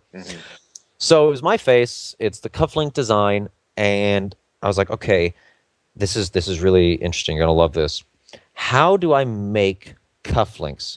All right, well, I guess I need to create it out of like some sort of clay and then cast it, create a negative and then cast that with like, I don't know, bronze or something, right? That's my thought. So how do I do that, and how do I get it perfectly detailed? Well, first I tried like taking a piece of a small little, I would cut out a tiny little, 1 inch, or not even 1 inch, is like 3/4 inch by 1/2 inch, little like 1/4 inch thick, just tiny little sliver, little sheet of clay, and then I would take a pin and try carving the design out. Well, that just doesn't work. It just doesn't. You get clumps, you get weird shapes, it's not even. So I was like, okay, so I started then finding websites that created custom stamps. So I would get my design made as a custom stamp, and then like a rubber stamp, and then stamp that into the clay, and then cut out the shape. And of course that took a month, because it would take like a week to get each one made and shipped to me. And of course each one wasn't quite the right size, because it was hard to get the size exactly right on the stamp. So then I eventually created a master stamp that was like 4 stamps across of different scaling ups of my design. Okay. From small to oversized, so one of them would work, and then cutting the stamp, sawing through the wood, cutting it so it was just the right one, stamping that into the clay, cutting the clay out, kind of flattening it some, baking the clay, getting it hard, and then going out to somebody I knew who did like metal casting and working it. Well, of course, I had to pay for materials. Well, in the end, I ended up spending like $300 on different casting materials, different because it couldn't be done in ceramic, because the clay, which was baked, because it had to be baked to hold its shape because of such a tiny design, the clay would shatter. So it had to be a silicone mold. Well, silicone is very expensive. Different casting waxes are very expensive. I had to buy all these materials to do this, because he's like, well, I'll let you use the facilities and I'll help you do it, and I'll help you kind of go through the motions with you and show you what to do, but you have to buy the materials. Well, eventually I spent like $300, and I could never get it because the design was so small and detailed. It never came out. And I tried so many times, and it never came out. So much material was used, was never able to get a proper negative. Never even got to try pouring a metal mold. Was never able to get a proper negative. And I was so defeated. And this is about 3 months, all leading up to San Diego Comic-Con. 3 months spent trying to make these cufflinks, driving out to, this guy lived a ways out from me, like in the middle of nowhere. A Ren Fair god he was, that did metal casting for all the geeks, and just it lived out there, and I just it never worked. And And he's a nice guy, hard worker, tried real hard, worked with me, tried everything he could, and in the end, it just didn't work. And I just had to eventually just find a website that did custom cufflink engravings and find cufflinks that I thought looked right, gold, flat, rectangular cufflinks, and get those to them and send them the design and tell them how I want it etched. Here's my design. Please etch my design on these cufflinks. And here's $50. And they turned out beautiful. But it's just one of those things where like I wanted to make it myself. I really did. I try to make everything myself. That's why I love, the cane prop, because that's 100% me. It's why I love, Alyssa's mallet. That's all us. The only thing that we outsourced for that mallet was basically taking it to an auto body shop to get it all all sealed in a clear matte finish automotive polyurethane, which is what all the prop houses in LA told me to do, because I would call them all and say, I have a foam prop. It's painted with acrylic. How do I seal it? And they'd say, you got to go to an auto body shop and get it sealed in a clear matte finish polyurethane. And I was like, all right. And that works. And they were right, because they know what they're doing, because, they work for Universal.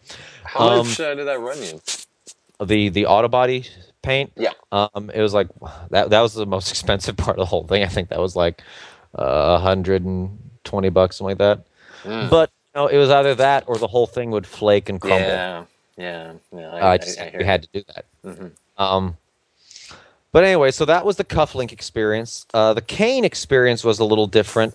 I had sculpted that cane top, believe it or not, years before I ever did that Joker cosplay. Just as a design, just to do it? No, it was for my feeble attempt when I was a young man. So everything about that costume when I was a young man was awful. I didn't know what I was doing. I didn't know anything about it. But I did make a really awesome cane prop. And actually, the cane itself was awful, but the head of the cane was great, and it was my head. And that was actually, believe it or not, I had never sculpted before. So the fact that I was able to sculpt, and I've never sculpted since, and I don't know why. I guess it's just because it's not a passion of mine, but apparently I can sculpt. I didn't know that, and that's kind of a neat thing to know about myself. Even though I don't do it, I have no passion for sculpting, no love of it at all, but it's really cool that I was able to sculpt a pretty damn near great replica of my head that's just a couple inches tall, and it looks just like me, and that's pretty nifty. But the thing is, I did it before I knew anything about molding and casting, all this other stuff. So, that is the original. Wait. So you never made like a copy? You just sculpted and painted it? Yeah. And I was thinking, and because it was made out of Super Sculpey, which of course, if it's more than like a 1/4 inch thick, it's not going to cook all the way through. It's not going to bake because you just bake it in a home oven. It's not going to bake all the way through. So, and it also weigh a freaking ton. So, it's actually, I made like a skull. I made a human skull out of aluminum foil, crumpled up, and then started just building the clay on top of it and shaping it and carving and all that. And even the crown, even that head, that jester hat he has on, is the base of it is just aluminum foil doing the framework, and then just covered in a thin coating of clay that did the final shaping and all the detail work. And I did all this detail work, and I baked it, and I spray painted it. I primed it and then spray painted it, and I made sure to put a small piece of a wooden dowel up inside of it. So it could screw on, and that was it. And I baked it. And the thing is, the problem with that is that Super Sculpey, if anybody knows, is very brittle. It's very fragile. And so I can't drop that thing. I can't set it down at any point on anything too hard of a surface too quickly. In fact, at Big Wow 2013, it did fall. And one of the little crowns of the jester hat shattered. Ooh. I was traumatized. And it's all been super glued back together. But if you look at it, it's clear that it was shattered and just kind of super glued back together. It doesn't look as nice as it used to. And so when I was working with this guy on the cufflinks, trying to make those, which never ended up happening, I also tried to make a cast of this. Because I was like, well, I don't have a cast of this. So the original was made with just a wooden dowel as the cane body. And it was, by the way, cut me off if any of this is boring. No. I'm curious. And so the original was made with that wooden dowel as sort of a permanent fixture inside of it. It was made with like a hollow pocket for this wooden dowel to go into the neck. And so it's just super glued in there. So I had to saw the wooden dowel off. Now, this was traumatizing because I'd had this thing for years just sitting on a shelf, never used, but just knowing that it's the one thing I've sculpted and it turned out great. And it's the coolest thing I've ever made. Because I've been drawing my whole life, so I don't consider drawing very neat to me. Because I'm like, well, it's two-dimensional. I get it. I understand it. When something's three-dimensional, my mind is blown because I'm like, you actually made a thing. That's so much cooler than drawing to me. And so this is the only thing I'd ever like made. And I was like, that's just cool. It was 3D. So I was very attached to it and didn't want to hurt it. And so we tried to do a mold of it. And so to do that, I had to saw off the cane of it. So it's just the head. I had to sand off. Well, try to remove with paint remover, and then sand off all the paint from it. And so now it's down to its bare, naked self. It's been beaten and sanded and had acetone all over it. It's just my poor baby's dying. Had all the bells taken off of the ends because those are all real, just tiny little bells. And we tried to cast it, and the problem is it has all these crazy undercuts to it because of that crown thing and because of the collar. So all these little undercuts. And so it's another thing that after try after try after try, it just couldn't be done. Now, and also all the details couldn't be gotten. Now, hypothetically, the details could have been gotten had we done it in a silicone mold and been able to vacuum mold it. But the problem is, we couldn't vacuum mold it because the original was not solid. It was hollow. It had aluminum foil inside. If we vacuum molded it, it would have exploded and it would have crumbled into a billion little tiny thin pieces of Super Sculpey. And all that would have been left was an aluminum foil skull. So basically, because when I originally did it, I had no knowledge of molding or casting, and I didn't know how or what or any of that stuff, I didn't plan for that. And so it just couldn't be done. So again, while I was doing the cufflinks, we were also working on this. And so several months of trial and error finally ended in failure. And so I just took my original, repaired it because it had gotten a little beaten up, reprimed it, repainted it, and then created a new neck for it, a new body for the cane, which ended up being much better because I took it's actually a pool cue. Oh, yeah. I took a pool cue, sawed it down, and which is great because pool cues split in the middle. So it comes apart in the middle, and also made it so that the head now screws on and off. So it's actually now better because now it's really easy to travel because the cane comes apart into thirds. You have the head and two parts of the neck. Gotcha. Yeah. Remind me at the end here. I have a friend I'm often doing projects with. We're doing castings of Oblivion guns and Doctor Who umbrellas and all that stuff. You should talk to him and see if there's any way to possibly reapproach this at some point because he's really good at that stuff. And you might end up with the same problems, but at least it's worth a consultation. Well, the way to do it now, I know the way I would do it now. It's thanks to new technology. Is there are I just don't know who to contact, and I don't know because it's one of those things where it would cost so much money that I would need to kind of like have somebody who wants to help me because they like it. You know what I mean? Which is basically do a 3D scan of it. Yep.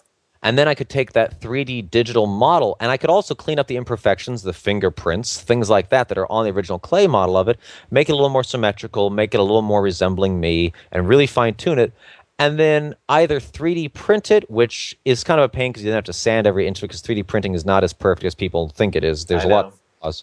Either 3D print it, or there's another thing that somebody told me about where it's like Minority Report, where basically it 3D like carves out of wood or 3D sculpts. I've seen things like that, which is really neat. But basically something like that, some sort of digital model that is then either CNC'd or 3D printed.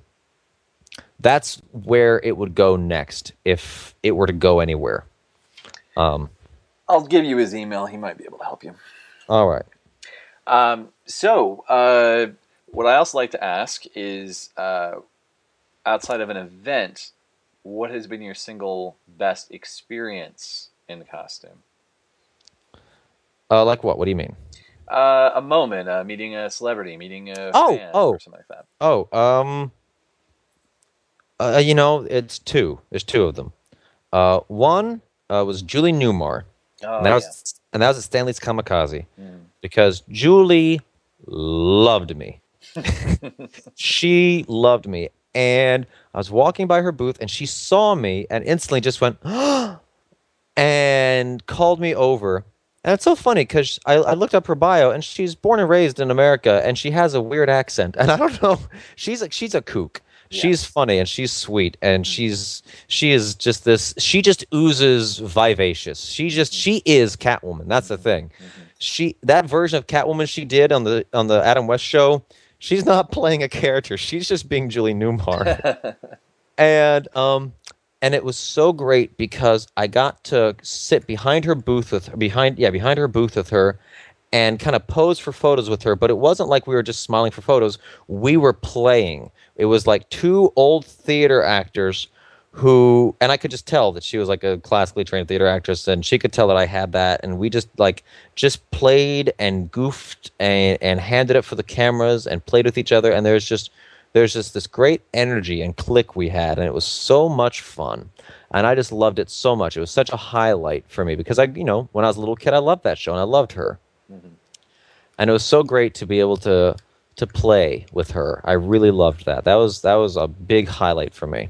And then the last one is actually one of the most recent ones. It was a dream come true, really, which was I was invited to a convention in Mexico. Which is where all the conventions I'm invited to go are. I've never been invited to an American con except Big Wow. Everything else, Latin America loves me. I have been invited to, and I haven't gone to a lot of them because some of them are so far away, and I'm not doing as many cons anymore because I'm kind of getting a little burnt out on doing the Joker at the conventions. It's just the truth of it.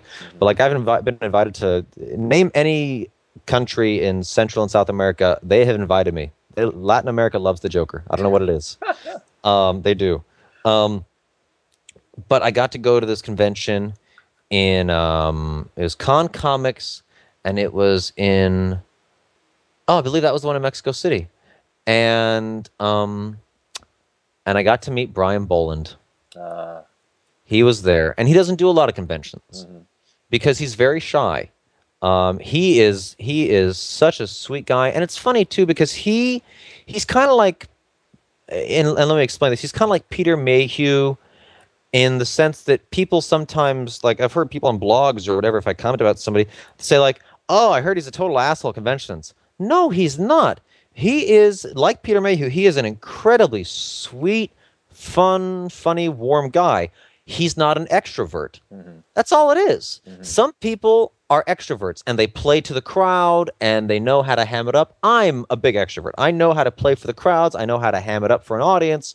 I know how to be out there and big. I know how to play and schmooze. That's how I am. I know that side of it. He's not like that. Some people aren't like that. He's an artist and he's introverted and he's funny. He's sweet as can be. Very nice guy. Very bright guy, but he's an introvert. Mm-hmm.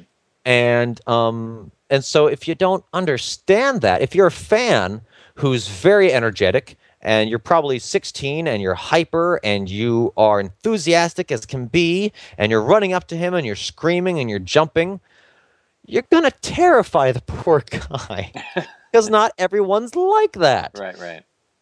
And not everyone's good at handling that. And so, he'll just kind of be he's quiet. Mm-hmm. It's like, "Oh, thank you very much. Oh, okay, great. Thank you very much." And he'll just sign Brian Boland. "Okay, thank you. Have a great day." And he's completely genuine and he means it, but he's just not a big extrovert guy. Gotcha. So people need to understand that. But anyway, I got to meet him and I was just so ecstatic. And I was so glad because I got his stamp of approval, basically. He loved it. He thought it was great. He was very impressed. He loved it. He loved the makeup. He loved, some of the choices I made with the design and things like that. And we talked about different things, and we talked about it, and talked about art, and talked about the Joker. I mean, I got to hang out with him. I got to have dinner with him a couple nights. Oh, wow. It was great, Yeah, I just loved it. I felt bad. I felt like I was imposing. I'd always kind of want to, when people would be like, "Oh, you want to come over here and talk to Brian again? Or want to go over there? We're all having dinner. You want to come?" And I'm like, I don't want to feel like I'm some nerdy fan who's pushing, but they're like, no, you're a guest too. It's okay. Just don't be weird. I'm like, all right. So yeah, it was great though. I had a great time, and with that, I also got to make really good friends with another great artist, Joe Staten, and his wife Hillary, who's also she's really great. She writes history books. It's kind of fun, but he's a classic comic book artist, and they actually live in New York. So Alyssa and I have gotten to hang out with them and do stuff, and it's been really fun. I think that's been overall the coolest thing has just been being able to be invited to some conventions, but not the giant mega conventions that don't invite cosplayers, but like the littler conventions that invite cosplayers and occasionally get, some cool guests also. And so you get to be kind of on the level with these people and just hang out and talk with them. People who you admire. Like another one, actually, this is kind of funny. It's one of the funniest ones. There's another people who sometimes people are like, oh, he was totally rude. I tried talking to him, or I said hi to him, and he didn't even acknowledge me. Is Lou Ferrigno. Well, Lou Ferrigno's deaf. Yeah. And people are so stupid because they're like, oh, he's a total asshole. I said hi to him and I waved to him when he was talking. He didn't even look at me. I'm like, he couldn't fucking hear you, dude. He's deaf. Give him a break. They're like, I thought he was German. No, he's from Brooklyn. He's just deaf. Wow. And no, he's somebody who I got to meet at Lou Ferrigno, by the way, is one of the funniest people, and he is probably one of the warmest people and friendliest people I've ever met. Lou got me drunk. I was at a convention in Guadalajara with Lou Ferrigno, and after the convention we were eating at the hotel because actually we're at the Hilton, and they had, which was like the nicest hotel I've ever stayed at. What was it? What was the name of the convention? It was La Mole. Oh no, La Mole Comic Con was in I think La Mole was the one in Mexico City with Brian Boland. Con Comics was the one, I believe, in Guadalajara with I got to go, and John Glover, the actor, was there. He's funny as hell. He's just a funny, goofy guy. I love him. He's also in New York right now because he's doing a show. He's doing Shakes in the Park, so I got to go see that and hang out with him afterwards and stuff. He's really cool. He's funny. He's a goofball. But Lou Ferrigno is so funny. It was me and Alyssa and two of the other cosplay guests who were there with Lou having dinner. And I swear to God, my only impression I can do of Lou Ferrigno is just him saying, because he just kept getting wine. He's like, have another glass. Have some more wine. Here, have some more wine. Have another glass. Here, have some more wine. I'll get some more wine. Here, Anthony. And I'd be like, oh, man, Lou, I'm feeling it. He's like, have another glass. Have some more wine. He's the biggest instigator of getting me drunk because he had a whole bottle of wine himself. People don't realize this because he's so broad and thick and has such big hands. He doesn't look like he's tall. He looks like he's stocky. Yeah. No, Lou is 6'5", or like 6'4". Yeah. He's just a mountain of a man. He's just a big dude. Big guy, big shoulders, big hands, just a big man. Right. And I mean, his arm is the size of my thigh, like his bicep. It's not even a joke. And so he can drink a bottle of wine and then go to bed. Yeah. Well, I must have had, I think I had also the equivalent of an entire bottle of wine myself. I'm 5'8", I weigh like 140 pounds, and I'm vegetarian, and I don't drink that often. I'm not built to break down alcohol at high capacity. I'm just not. Give me like 3 beers and I'm done. I'm like, all right, I had my 3. I'm not drunk, but I'm buzzed to the point where like if I have a 4th beer, I'm puking that night. I'm not going to do it. 2 or 3 beers and I'm like, I'm cool. So a whole bottle of wine? Yeah, no. So I had a whole bottle of wine. I was drunk as can be, hanging out with Lou Ferrigno in Mexico in May. Just wearing like a silk shirt and just trying to stay cool, having wine at the Hilton with Lou. That's another great one. So yeah, that's been the best thing, has been, and the coolest moments has been the fact that I've gotten to be invited to these conventions where I have gotten to literally spend a ton of time with these people who I have admired and idolized and looked up to and just been so inspired by some of the work that they've done. I mean, John Glover is one of the greatest character actors. I've loved so much of the work he's done, some of the films he's done, and some of the quirky characters he's played. And also as an actor, it's funny because he and I have, I've played similar kinds of characters too, because he's often been cast as kind of eccentric or villainous roles, and I've tended to get some of those too.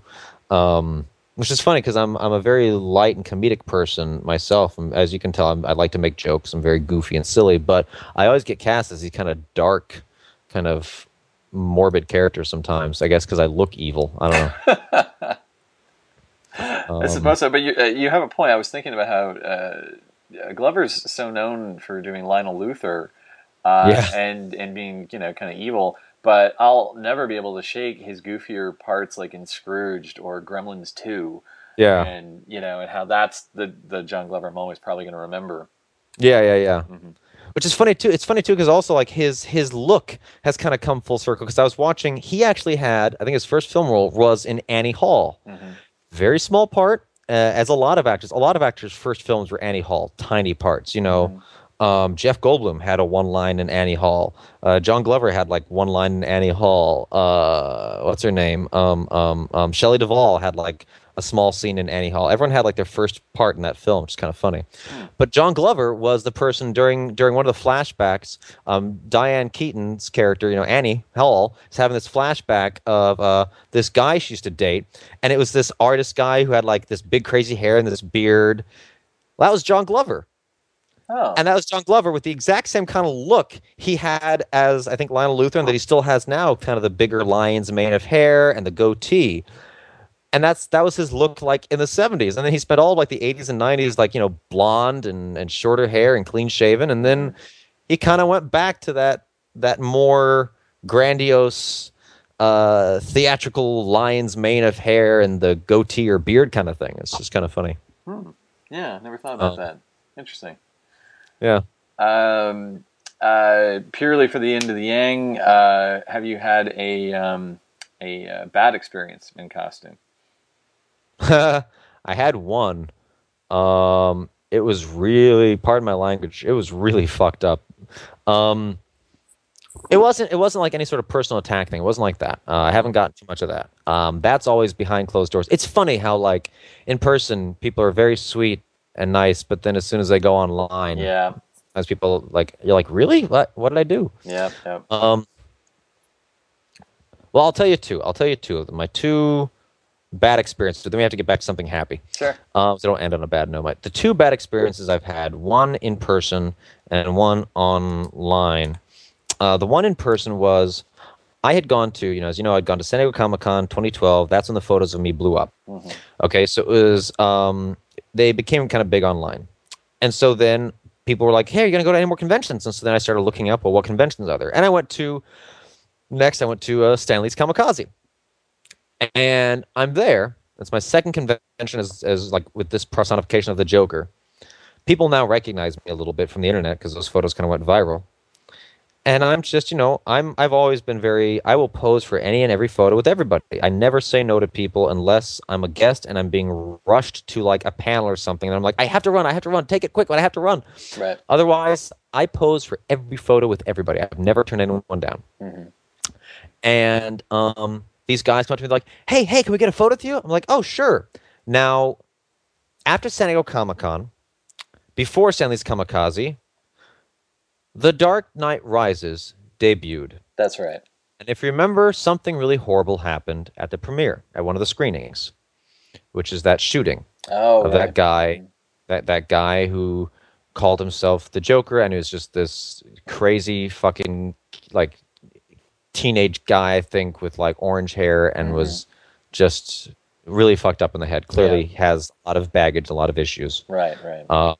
Sorry to say that mean thing that he was messed up in the head, but just had a lot of issues, and that was becoming associated with the Joker, which I'm actually kind of glad that I kind of became popular around the same time online, because I hope that I kind of in maybe a tiny way helped push a positive personification of the no, it can be fun. Mm-hmm. Yeah, and especially after that, for the next convention, I was all about, okay, don't go dark. Don't go evil with the photos and all that stuff just for a little while, because just go for the fun, silly stuff right now. Mm-hmm. I actually was trying to do that with like photos and stuff, just keep it fun and silly for a little while. Well, that's my only issue with the Heath Ledger Jokers. He's almost too. I mean, he worked very well for the films. He did a brilliant job, but there's a little bit of. It was. Oh yeah, it was brilliant for that story. He was the Joker that script required. Mm-hmm. He did the job an actor's supposed to do perfectly. You are the right person for that script's version of that character and that story that's being told. Jack Nicholson was the perfect Joker for the story that he was in and the version that was written for him. Mm-hmm. That's an actor's job. If you're playing an iconic role, you have to completely detach yourself from the knowledge that this is an iconic role that's been played in the past and just play the character in the script as honest and real as you can, just like you would any character. Mm-hmm. And that's what they did. But anyway, so I'm at this convention and these guys are like, hey, can I get a photo with you? I'm like, sure. And I stand and I pose. And as soon as they're like, okay, ready? 1, 2, and right on 3, as they bring up the camera, this guy busts out a cardboard cutout mask of that guy's face and puts it over his face. And so there I am, standing there smiling, posing next to the face of this person who murdered and shot all these people in the name of this character that I'm standing right next to him dressed as. And I was mad. And I was like, hey, and I just instantly, I was like, I looked over. I don't know if I looked over as the picture's being taken or just after, but he put the mask and I looked over and I was like, and I instantly was like, hey, no, delete that photo. Please delete that photo. It is very important to me that you delete that. That is messed up. That is not okay. And I chastised. I'm like, this is not okay. Right. You cannot do this. This is really wrong. This person did a horrible, disgusting, and of course, there's just a bunch of teenage guys that are just laughing and thinking, oh, this is so funny and cool. We're so badass. Mm-hmm. Oh, I was pissed. Luckily, honestly, that photo has not surfaced. It never came out. So maybe they thought about it and realized this is kind of fucked up. Let's not do this. In which case, I'm very grateful that they decided that because it's messed up. It's not fun. Yeah. And it was like the week after this happened. I'm like, that's not only is that too soon, but I don't know if that's ever going to be funny. That's just kind of messed up. Very, very messed up. Yeah. So that was the worst experience I ever had at a convention. But like I said, luckily it seemed to fizzle itself out. And then the worst experience I had online was just, people do this thing where and I don't understand it. Where there have been several, like every now and then people will send me links on Facebook of like, hey, check it out, you're on Reddit again. Or hey, check it out, your photo's on I think it's mostly Reddit. And I'll go and I'll be like, okay, cool, I'll check it out, and I'll see a photo. I'm like, oh, that's a cool. And usually, I mean, all photos, by the way, anybody who sends me a photo, hey, here's this photo I found of you, I've already seen it. Something a lot of people don't know is, believe it or not, I am personally the single and sole distributor of all me-related content. There is no other source of it out there. It's true. And so my Facebook page is where it all comes from. Mm-hmm. So any GIF you want to send me, any photo you want to send me or post on my wall, it's cool. But believe it or not, 2 months ago, I posted it. And then it spread to blogs and Instagrams and Tumblrs, and you saw it. Now you're like, hey, you should see this thing. Mm-hmm. But anyway, so I'll go to Reddit, and I'll see some photo of me. I'm like, oh, that's cool. It got on Reddit, and people like it. And then I'll scroll down, and then there will always be some person who will say, oh, yeah, I met this guy at a convention. He's a total asshole. He said I had to give him $50 to take a photo with him, and he was really rude to me and my girlfriend or me and my kid, and he wouldn't pose for a photo unless I gave him money. And then there'd be like 3 or 4 people who will jump on that and be like, oh yeah, I heard that too, or oh yeah, that happened to me too. And I'm like, and that's completely bogus. That has never ever happened. I have never charged anyone for a photo ever, because first of all, I've only ever been a guest at a convention a couple times, and it's only been like in the last year. And these are things that people would say like when I first showed up at one. I'd only ever done like San Diego Comic-Con, and people are saying this. I'm like, first of all, I've only done 1 convention or 2 conventions where I wasn't even a guest. I'm just a dude walking around just like you. Mm-hmm. Why would I charge people for photos? And also, how could I? How could I stop somebody If I'm standing here smiling like an idiot with an evil grin on my face, how can I say, wait, everyone stop, give me money first? How is that even possible? It's the most ridiculous thing. Anybody who has ever actually met me at a convention and actually taken a photo with me will tell you, they will tell you I am the sweetest, nicest, goofiest, most inviting, open to any and all photos with everyone ever. I have never charged to take a photo because that's why I'm there. I'm there to walk around and show off a neat costume thing I did, just like everybody else. And and it's just when people say that and they start going off and like, oh yeah, I heard he's a total prick and he's really this and he acts this way and again he charges for photos and all this other stuff. I'm like, I don't understand. And and he puts down other cosplayers and he says everyone else is shitty and he thinks he's this and that. I'm like, I don't know where this comes from. I don't know why people do this. And then I don't know why people will jump on that bandwagon and attest to it and give them credibility and thumbs up their comment like 20 times. I'm like, really? How? Where does this come from? Is there some need to tear down some person who nobody knows? It's not like I'm some Hollywood movie star in some official DC thing where I've made my millions. I've been accredited. I've been acknowledged, and no, it's not like I'm somebody who's like an official face of this, and I have my established whatever. No, I'm just a dude who happened to have a Facebook page that became popular. That's all it is. I tell people, sometimes people will message me and I'll message back because I reply to every single post on my Facebook page and I reply to every single message people send me. And people will always be like, "Oh my God, I can't believe you messaged back. That's so cool." And I'm like, listen, you know that friend of yours or that guy in high school who was very hyper and kind of spazzy and very creative, but you didn't really talk to him because he was a little weird? Okay, give him a Facebook page. All right, now go and click like on that page. Okay, now he's me. That's all it is, man. It's I'm just a dude who happened to have a popular page online from some cool photos of a cool costume I made. It's not a big deal. And the fact that people put so much time and passion into hate, spreading negative lies. I don't get it.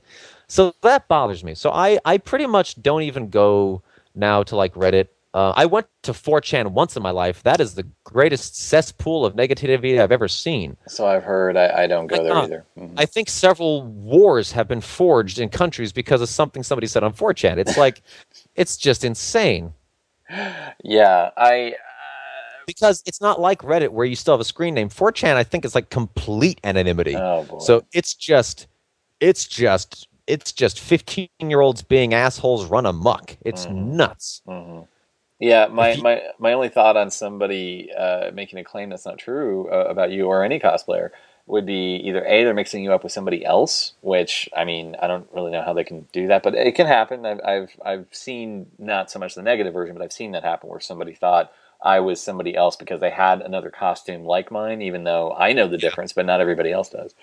Yeah. Well, when I first kind of showed up, people got me confused actually with Donald Strand a bunch. People were like, "Oh, I saw you at this convention." I was like, "Never been." So.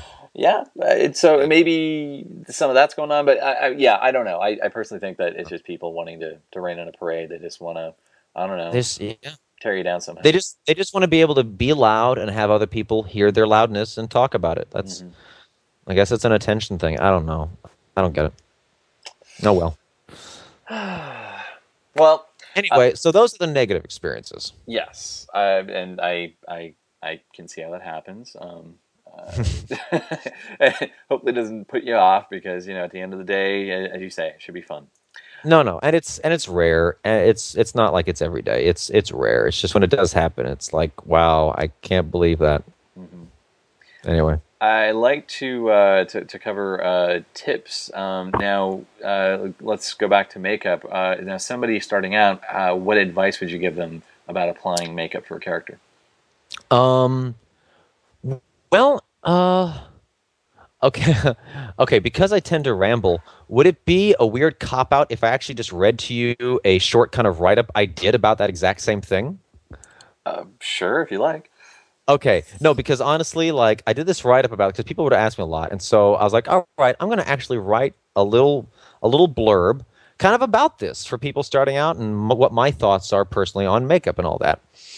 And so instead of me talking for like 35 minutes and rambling on and getting off topic, I will actually read this thing and because it's all something I wrote, and this way it's concise and it's a little more direct, and I won't ramble as much. What do you say? Okay, got it. All right, here it goes. All right, I will open though by saying, as far as my makeup and what I do, a lot of people don't realize this, but I actually people always say, "Oh, what's the makeup that you use?" As if it's one thing. I use, I think, 14 different products altogether. I think there's maybe 9 random ass brands between them, and I mean stuff that you can just get like at a drugstore, half of them. And I think it takes about 3 hours every time. So that's the trick. Is there's no trick. All right. So here's what I wrote.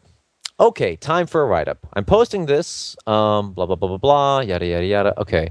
I want to make it clear. The following statements are just my opinion. I am not any sort of certified expert of any kind. I'm simply sharing a little bit of what I've learned from my own experiences.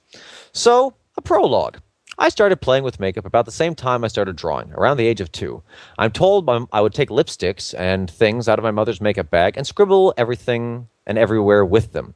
At this point, she put a pencil in my hand, set paper in front of me, and said, "Here." I since always fiddled with both. I started doing my own Halloween makeup about the age of 7, and as adulthood approached and continued onward, I hollows eaved up the faces of friends, family, and created and applied character makeup for a few short independent film projects, both my own as well as others. I can do traditional beauty makeup, but I've always had so much more fun creating characters, and that's what everyone asks me about. So that's what I'll discuss. Firstly, some basics. If you have a large area of skin, let's say your face, covered predominantly in one color, find the right type of makeup. This can be achieved usually with either an oil-based or cream or water-based cake or an alcohol-based makeup. Some strengths and weaknesses of each. Creams have very strong colors, are very opaque, and blend well with one another. Oh, and blend with one another very well. The downside is they can rub off easily, can look streaky when sponged onto oily skin. It's heavy, and if you have oily skin, you might end up breaking out. Water-based or cake makeup works a lot like watercolor paint. It's fairly translucent, it isn't heavy on the skin, and with some practice doesn't streak very much, and might not rub off too easily. The downside is it can really dry out your skin. It can take a lot of practice to get it right and applying because its activator, water, is also what takes it off, so if you start sweating heavily, your luck may run out. Alcohol-based makeup is completely water and sweat-proof. It doesn't rub off easily and can be used as a base underneath any other kind of makeup. The downside is it's expensive. Like cake makeup, its activator, an alcohol solution, is the only thing that takes it off, and so unless you're using it in liquid form like an airbrush, you can't really get large areas of skin covered with a sponge like you would any other mentioned makeup types. Something else to consider when choosing one or more of these is your skin type and what you think will irritate your face the least. Next, defining the character. Again, solely my opinion and methodology. One must recognize the amazing value in typical women's beauty makeup. For starters, powders of any and every kind can be used on top of any other kind of makeup, period. As well as beauty makeup techniques such as contouring your face, highlights, shadows, etc. I highly recommend people look up video tutorials online for things like runway model makeup. You can learn a whole hell of a lot, believe it or not. With makeup like I'm discussing, it's about creating a character and really bringing them to life. Yes, in a comic books or some animated film, series, game, what have you, the character is, let's say, for example, just solid blue. But does that mean you should necessarily cover your face with just solid blue makeup? No, because in photographs and in person, you will look dead and flat, boring and lifeless. Look at your skin. Is it really just one even color? No. And if it were, you would freak people out. There needs to be an amplified level of life breathed into the character you're creating to make this fake, unloving entity actually seem to exist. Think about dimension. Think about depth. Think about where the shadows would fall on your of your character's face. Think about where the light would hit, etc. And think of your face as a canvas. If your face is a canvas, then what does that make makeup? Paint. That's right, it's color, nothing more. One of the biggest quote-unquote secrets I can give is to not feel obligated to use a certain product that's maybe meant for one particular thing, only for that thing. Eyeshadows, blushes, foundations, sealers, powders, eyeliners, lipsticks, whatever it is just color. Use it however you find it works best to create this character and make them real. Don't trap yourself in a box. Just because it's lip liner doesn't mean it's just for your lips. Just because it's eyeliner doesn't mean it's just for your eyes, etc. Lastly, practice. Practice and experiment. Try new things, new ideas, whatever they may be, no matter how silly or strange they may seem. Once you've practiced and you're feeling confident, prepare and plan. And if you have a day to kill, practice a little more. So that's it. Those are my thoughts and opinions on it all. Again, this is only my opinion. I'm not stating any of this as fact, and there's a good chance I might be way off base with some of what I said. So I apologize if that's the case. I like it. No, this is falls under a lot of what my friend Vicky tells me, who actually does my Joker makeup. So I salute it. Thank you. Do you have any resources you like to recommend for pattern making or fabric shopping or any of the like? No, not really, because I don't like I don't do a lot of like fabric stuff. I don't do online at all because that just doesn't make sense to me. You need to be able to touch it and see it. And I'm also, I know fabrics, honestly, I mean, in New York, it's just, there's just like 2 or 3 streets, basically. It's like, I think it's between 37th and like 40th Street, between 7th and 8th Avenue is where pretty much every single fabric store is. So, just kind of walk around there for a day and find what you need. As far as makeup stuff goes, resources, find a local theatrical makeup supply store. That's going to be your best bet for doing this kind of makeup. And ask the staff. They will help you greatly. They know what they have. They know what stuff is used for. A lot of them work with clowns. Clowns go to theatrical makeup supply store constantly, professional clowns. And they'll know what you need. They'll know what to get. Makeup artists go to these stores a lot. They know what to get. And just honestly, it's an art form. It's like painting. So if someone asks you, well, so where do you go to learn how to be a painter? Well, you just have to start painting and playing with stuff. And it's the same thing with makeup. I mean, my little makeup kit that I have is just a random hodgepodge of every single thing you could think of that's just whatever. It's, there's this random foundation from, 1995 that I've had in there for ages. It used to be my mom's. Or there's this random eyeshadow from this shop, or there's this random thing. It's all just getting stuff that you think looks cool and just playing with it. I mean, I do the same thing with costumes, with props. I always test stuff out first. Like when we were making the Harley Quinn mallet, I had a spare piece. It's made out of foam. Well, we had a spare piece of foam. On that spare piece of foam, we tested everything. We tested, okay, how can we carve this? All right, this seems to work on the test piece. All right, this doesn't work. Okay, let's do this on the actual one before we ruin the actual one. Mm-hmm. Here's how we can let's figure out how we can do some bark texture. Test. Okay, this works the best. Now let's do it on the actual one. And so on. It's the same thing with makeup, Just get 3 or 4, if you need one thing, get 3 or 4 versions of that one thing and try them each out in different ways, many combinations as you can, until you figure out what you feel works best for what you're trying to do. Mm-hmm. I hate to tell you, but art is something you have to teach yourself. Yeah, you do. Trial by fire. Yeah, you have to teach yourself how to do this stuff. I mean, there's always going to be tutorials online, which are very handy for learning. But in the end, you have to learn how to fish. You can't just have somebody give you a fish. You have to learn how. You have to figure it out. You have to go out there on the lake with, a fishing rod and some worms and figure out what kind of worms work best for the fish you want to catch. Very true. I hate to say it. I wish there was an all. It's like when people say, like, because I was actually a fat adolescent, believe it or not, and I've had periods of time where I've Oprah'd back and forth, and I've lost 35 pounds several times in my life, and there's no physical evidence of this, by the way. I'm one of those people who, like, photos are not taken of me when I'm heavy. No one knows it ever exists, and no one believes it. And that's great.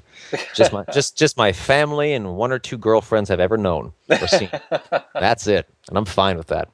I have destroyed, like, most photos of me from adolescence. Like nope, doesn't exist. And luckily, it was before the digital age, so Right. it's no long-lasting evidence.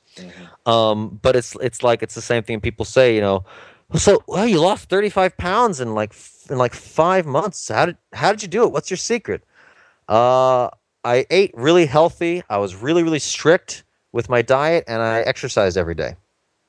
Oh, people hate to hear that. They hate it. They hate to hear, like, what's the secret to weight loss? Oh, well, you have to be really disciplined and strict with your diet and what you eat and how much you eat and how often. And I had to make sure I exercised this much every single day. Oh, really? Yeah, and I had to do it for like 5 fucking months. Oh, really? Yeah, and then when I was done, I have to basically continue doing it just to a lesser extent to maintain this new lifestyle I have of maintaining a fitness standard. Yep. Oh, really? I'm going to get a burger. People don't like to hear that because it's hard. It is. Because my whole family is big people. They're all heavy set. I'm genetically predisposed to actually being quite heavy. So it's a constant kind of upkeep. And people don't believe that, but it's true. I know I need to do a special episode just about actually this side of it because it's so true. There's so many characters that demand a certain body type, and I don't even want to get into like Barbie doll type of thing. I mean, just maintaining a certain weight, and it's very crucial because I did Superman one year and I wasn't quite the right weight for it, and I paid for it online, and I'm like, okay, never again. I understand now that this is very important. So. Yeah, and again, that's also makes you kind of miss the days before it was all about Facebook and online when you could just dress up in a costume for Halloween or for a convention, and it was just for you and your friends to remember. And all your memory of it would be, I had a lot of fun, and my friends thought it was really fun and cool. It would before your mind had to be influenced by the opinions of people who don't know you and don't care about you and aren't there to be your friends and support you. They're just there to give their opinion on how you did on this scale of, my standard is a movie, and how do you look? You know what I mean? Yeah. No, it's very true. It's very true. So Blanket question. What's the most important thing you have learned doing costuming? Cosplaying or more costume designing? Like going to cons and walking around, or more the design side of it? If those are two different answers, give both. If it's the same answer, give that. All right. For the cosplay thing, the most important thing I've learned is on the going to a convention and going in person and having fun side of it and walking around. The biggest thing is just have fun, be confident in yourself, even if you're not 100% confident in your costume. Just go there and just put on an air of confidence and have fun. Part of it, I think, the reason that my photos spread so much as they did at first online and were so popular is because I get very animated with the photos. No one can deny that. I go all out. You've seen me. I jump on people. I'm goofy. I'm silly. I do crazy poses. I have fun with it, and that's a big thing because a lot of people, people are kind of shy and people don't know. I've done mime work in the past. I'm a professional physical performer. It's what I do. So I have that in my back pocket. Well, the thing though is that I tell all people to do is do that. Have fun. Be goofy for cameras. People respond. I get such a bigger, more exuberant response from people the more ridiculous I am in photos, the more silly and over the top I am with what I'm doing, my posing, my posturing, the scene that I'm kind of playing out for this photo, whatever else. I get such a bigger response than if I'm just kind of standing there just kind of gently smiling like most people do. So the biggest advice I can give and the biggest thing I've learned is just go big. Go big and have fun. If you're not having fun and laughing along the way, then what's the point? I mean, it's a hobby. No one's paying you to do this. You're probably losing a lot of money doing this. Very expensive, very silly. It's a very silly hobby. So have fun with it and enjoy yourself. Yes, I remember you photobombing our Superman group in 2013. Oh my God. Yeah. I've had yeah, the meme, photobomb status flying Joker. You remember that? Yeah. That was one of the greatest captured. Whoever got that photo, I don't know how I caught so much air, but if you look at it, I am literally a couple feet off the ground, both feet, as I'm pulling my jacket open, flying across in front of you, perfectly centered. It's the greatest photo that has ever been taken. It's my favorite. It's my favorite meme of myself ever. I have met people. This is not a joke. I've met people who found out I was, and they're like, "Are you that flying Joker meme?" I'm like, "That's me." They're like, "That's the funniest shit I've ever seen." I'm like, "I know." I'm so happy with that. But that's the whole thing. Is I was that convention, Big Wow 2013, is probably the goofiest I have ever been. I don't know what it was that day, but Alyssa and I must have both done like. Somebody must have put some cocaine in my coffee that morning because we were on fire that day. We were ridiculous and big and brash everywhere. We were so over the top, and it was the best. I got so many funny photos from that convention, more than any other ever. It's a really good con. That, or maybe you had one too many Psycho Donuts or something, right? Yeah. And it is a good con. I love Big Wow. I'm going to say right now, I love Big Wow. And this year was great because I got to be an invited guest, so they got to fly us out. Next year, if we get to return, if I still bust out the Joker one last time for next year, I will do it a little differently because this year we felt kind of trapped at the booth and really get to have much fun. So I think this year we do it differently. We're like one day we're at the booth selling prints, and the next day we're just out and walking around and having fun because I don't like being stuck behind a booth. It's a miserable experience after a while. I was going to ask about that because I saw all those cosplayers with tables, some of whom I knew, and Valerie had a table, but she I think had the right idea, which was she had some prints and cards. I think she did a little of that. I barely saw it, and most of the rest of the time, we used it as a backdrop, and then we just wandered. And I think that's what I need to do is like do like a schedule, like have a schedule, like a poster board that's like, okay, on Saturday from this time to this time I'll be here. From this time to this time I'll be here. Other times I'll be wandering around, or going to panels, for God's sake, enjoying the convention. But anyway, so okay, I'll try to be quick with these answers. Okay, so best thing I've learned from going to convention: have a ton of fun. Right. Best thing I've learned about the convention side of it on the internet, I'll give people a little bit of tip there, is stay positive. Keep everything positive. Never post something negative, even if it doesn't matter. Don't do it. Don't do it because negativity feeds in negativity. People will so eagerly jump on a negative bandwagon. So don't you dare be the one who starts it. And if somebody else starts it on one of your posts, if you post some fun photo and somebody starts doing negative stuff, don't respond to them. It's like that old saying, don't feed the trolls. Don't do it. And in fact, delete that comment because guess what? If you delete it, no one else will see the negative comment, and so then they won't jump on and start feeding that negative fire. There's no need to breed negativity. You are your own publisher and editor. Keep things positive. Just keep it positive. There's no need to put a negative energy out there when it comes to a hobby that is supposed to be fun and silly. I don't care. I will openly say that I delete negative comments because there's no point. It's supposed to be fun. If somebody's not having fun, then you don't need to have them there. There's no need for the negative commentary. Now, if it's like a criticism, like, hey, I like this, but I think maybe your hair should be a little different, I'm not going to delete that. This is a matter of opinion. But I'm saying if somebody comes on and is like, this sucks, and you're terrible, and I hate this, and these people are blow, and that person dressed as Supergirl next to you is fat and ugly, and you know what? Pardon my language, fuck you. But the best thing is, I don't have to say that online. I can just delete your comment because it doesn't help anyone. Right. And that's all it is. So that's the advice I give people online, is keep things positive, get rid of the negative. There's no need to feed the fire. Keep it light and fun because it's supposed to be light and fun. And the last thing, I guess, best thing I've learned as far as costuming, It's something that I've always just kind of said. It's not so much I've learned, it's just something that I'm proud of myself because I think I've done a good job of trying to stay true to this ideal as an artist, and it's an ideal I think every artist has, even though it's really hard to maintain, which is try your best to compromise as little as possible from your vision. Sometimes hard to do, but It is the hardest thing to do, and you'll never get there 100%. I did not get there 100%. I mean, trust me, I can look at my costume myself and I can tear it apart. There are so many things that I'm like, I don't like this. I wish this was this way. I wish this was that way. I wish I'd chosen a different fabric for this. I wish I hadn't used cotton for that. Whatever. I could break it down.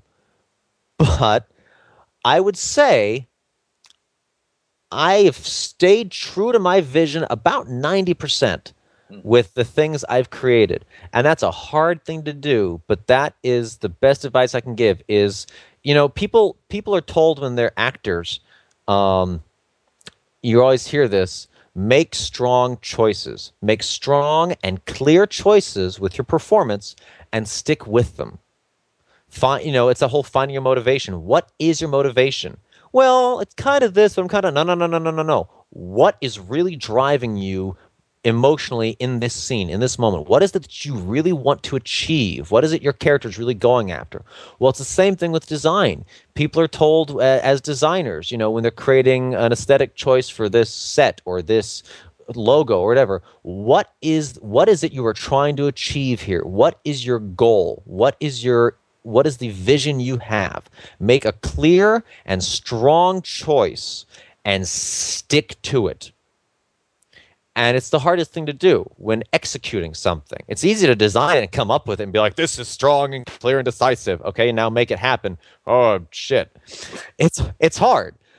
But do your best. Try as hard as you can to stick with it. Because the great thing also about costume designing for conventions is when it's something like this where it is, a convention. It's a hobby. You don't make money doing this. You lose money doing this. You lose time doing this.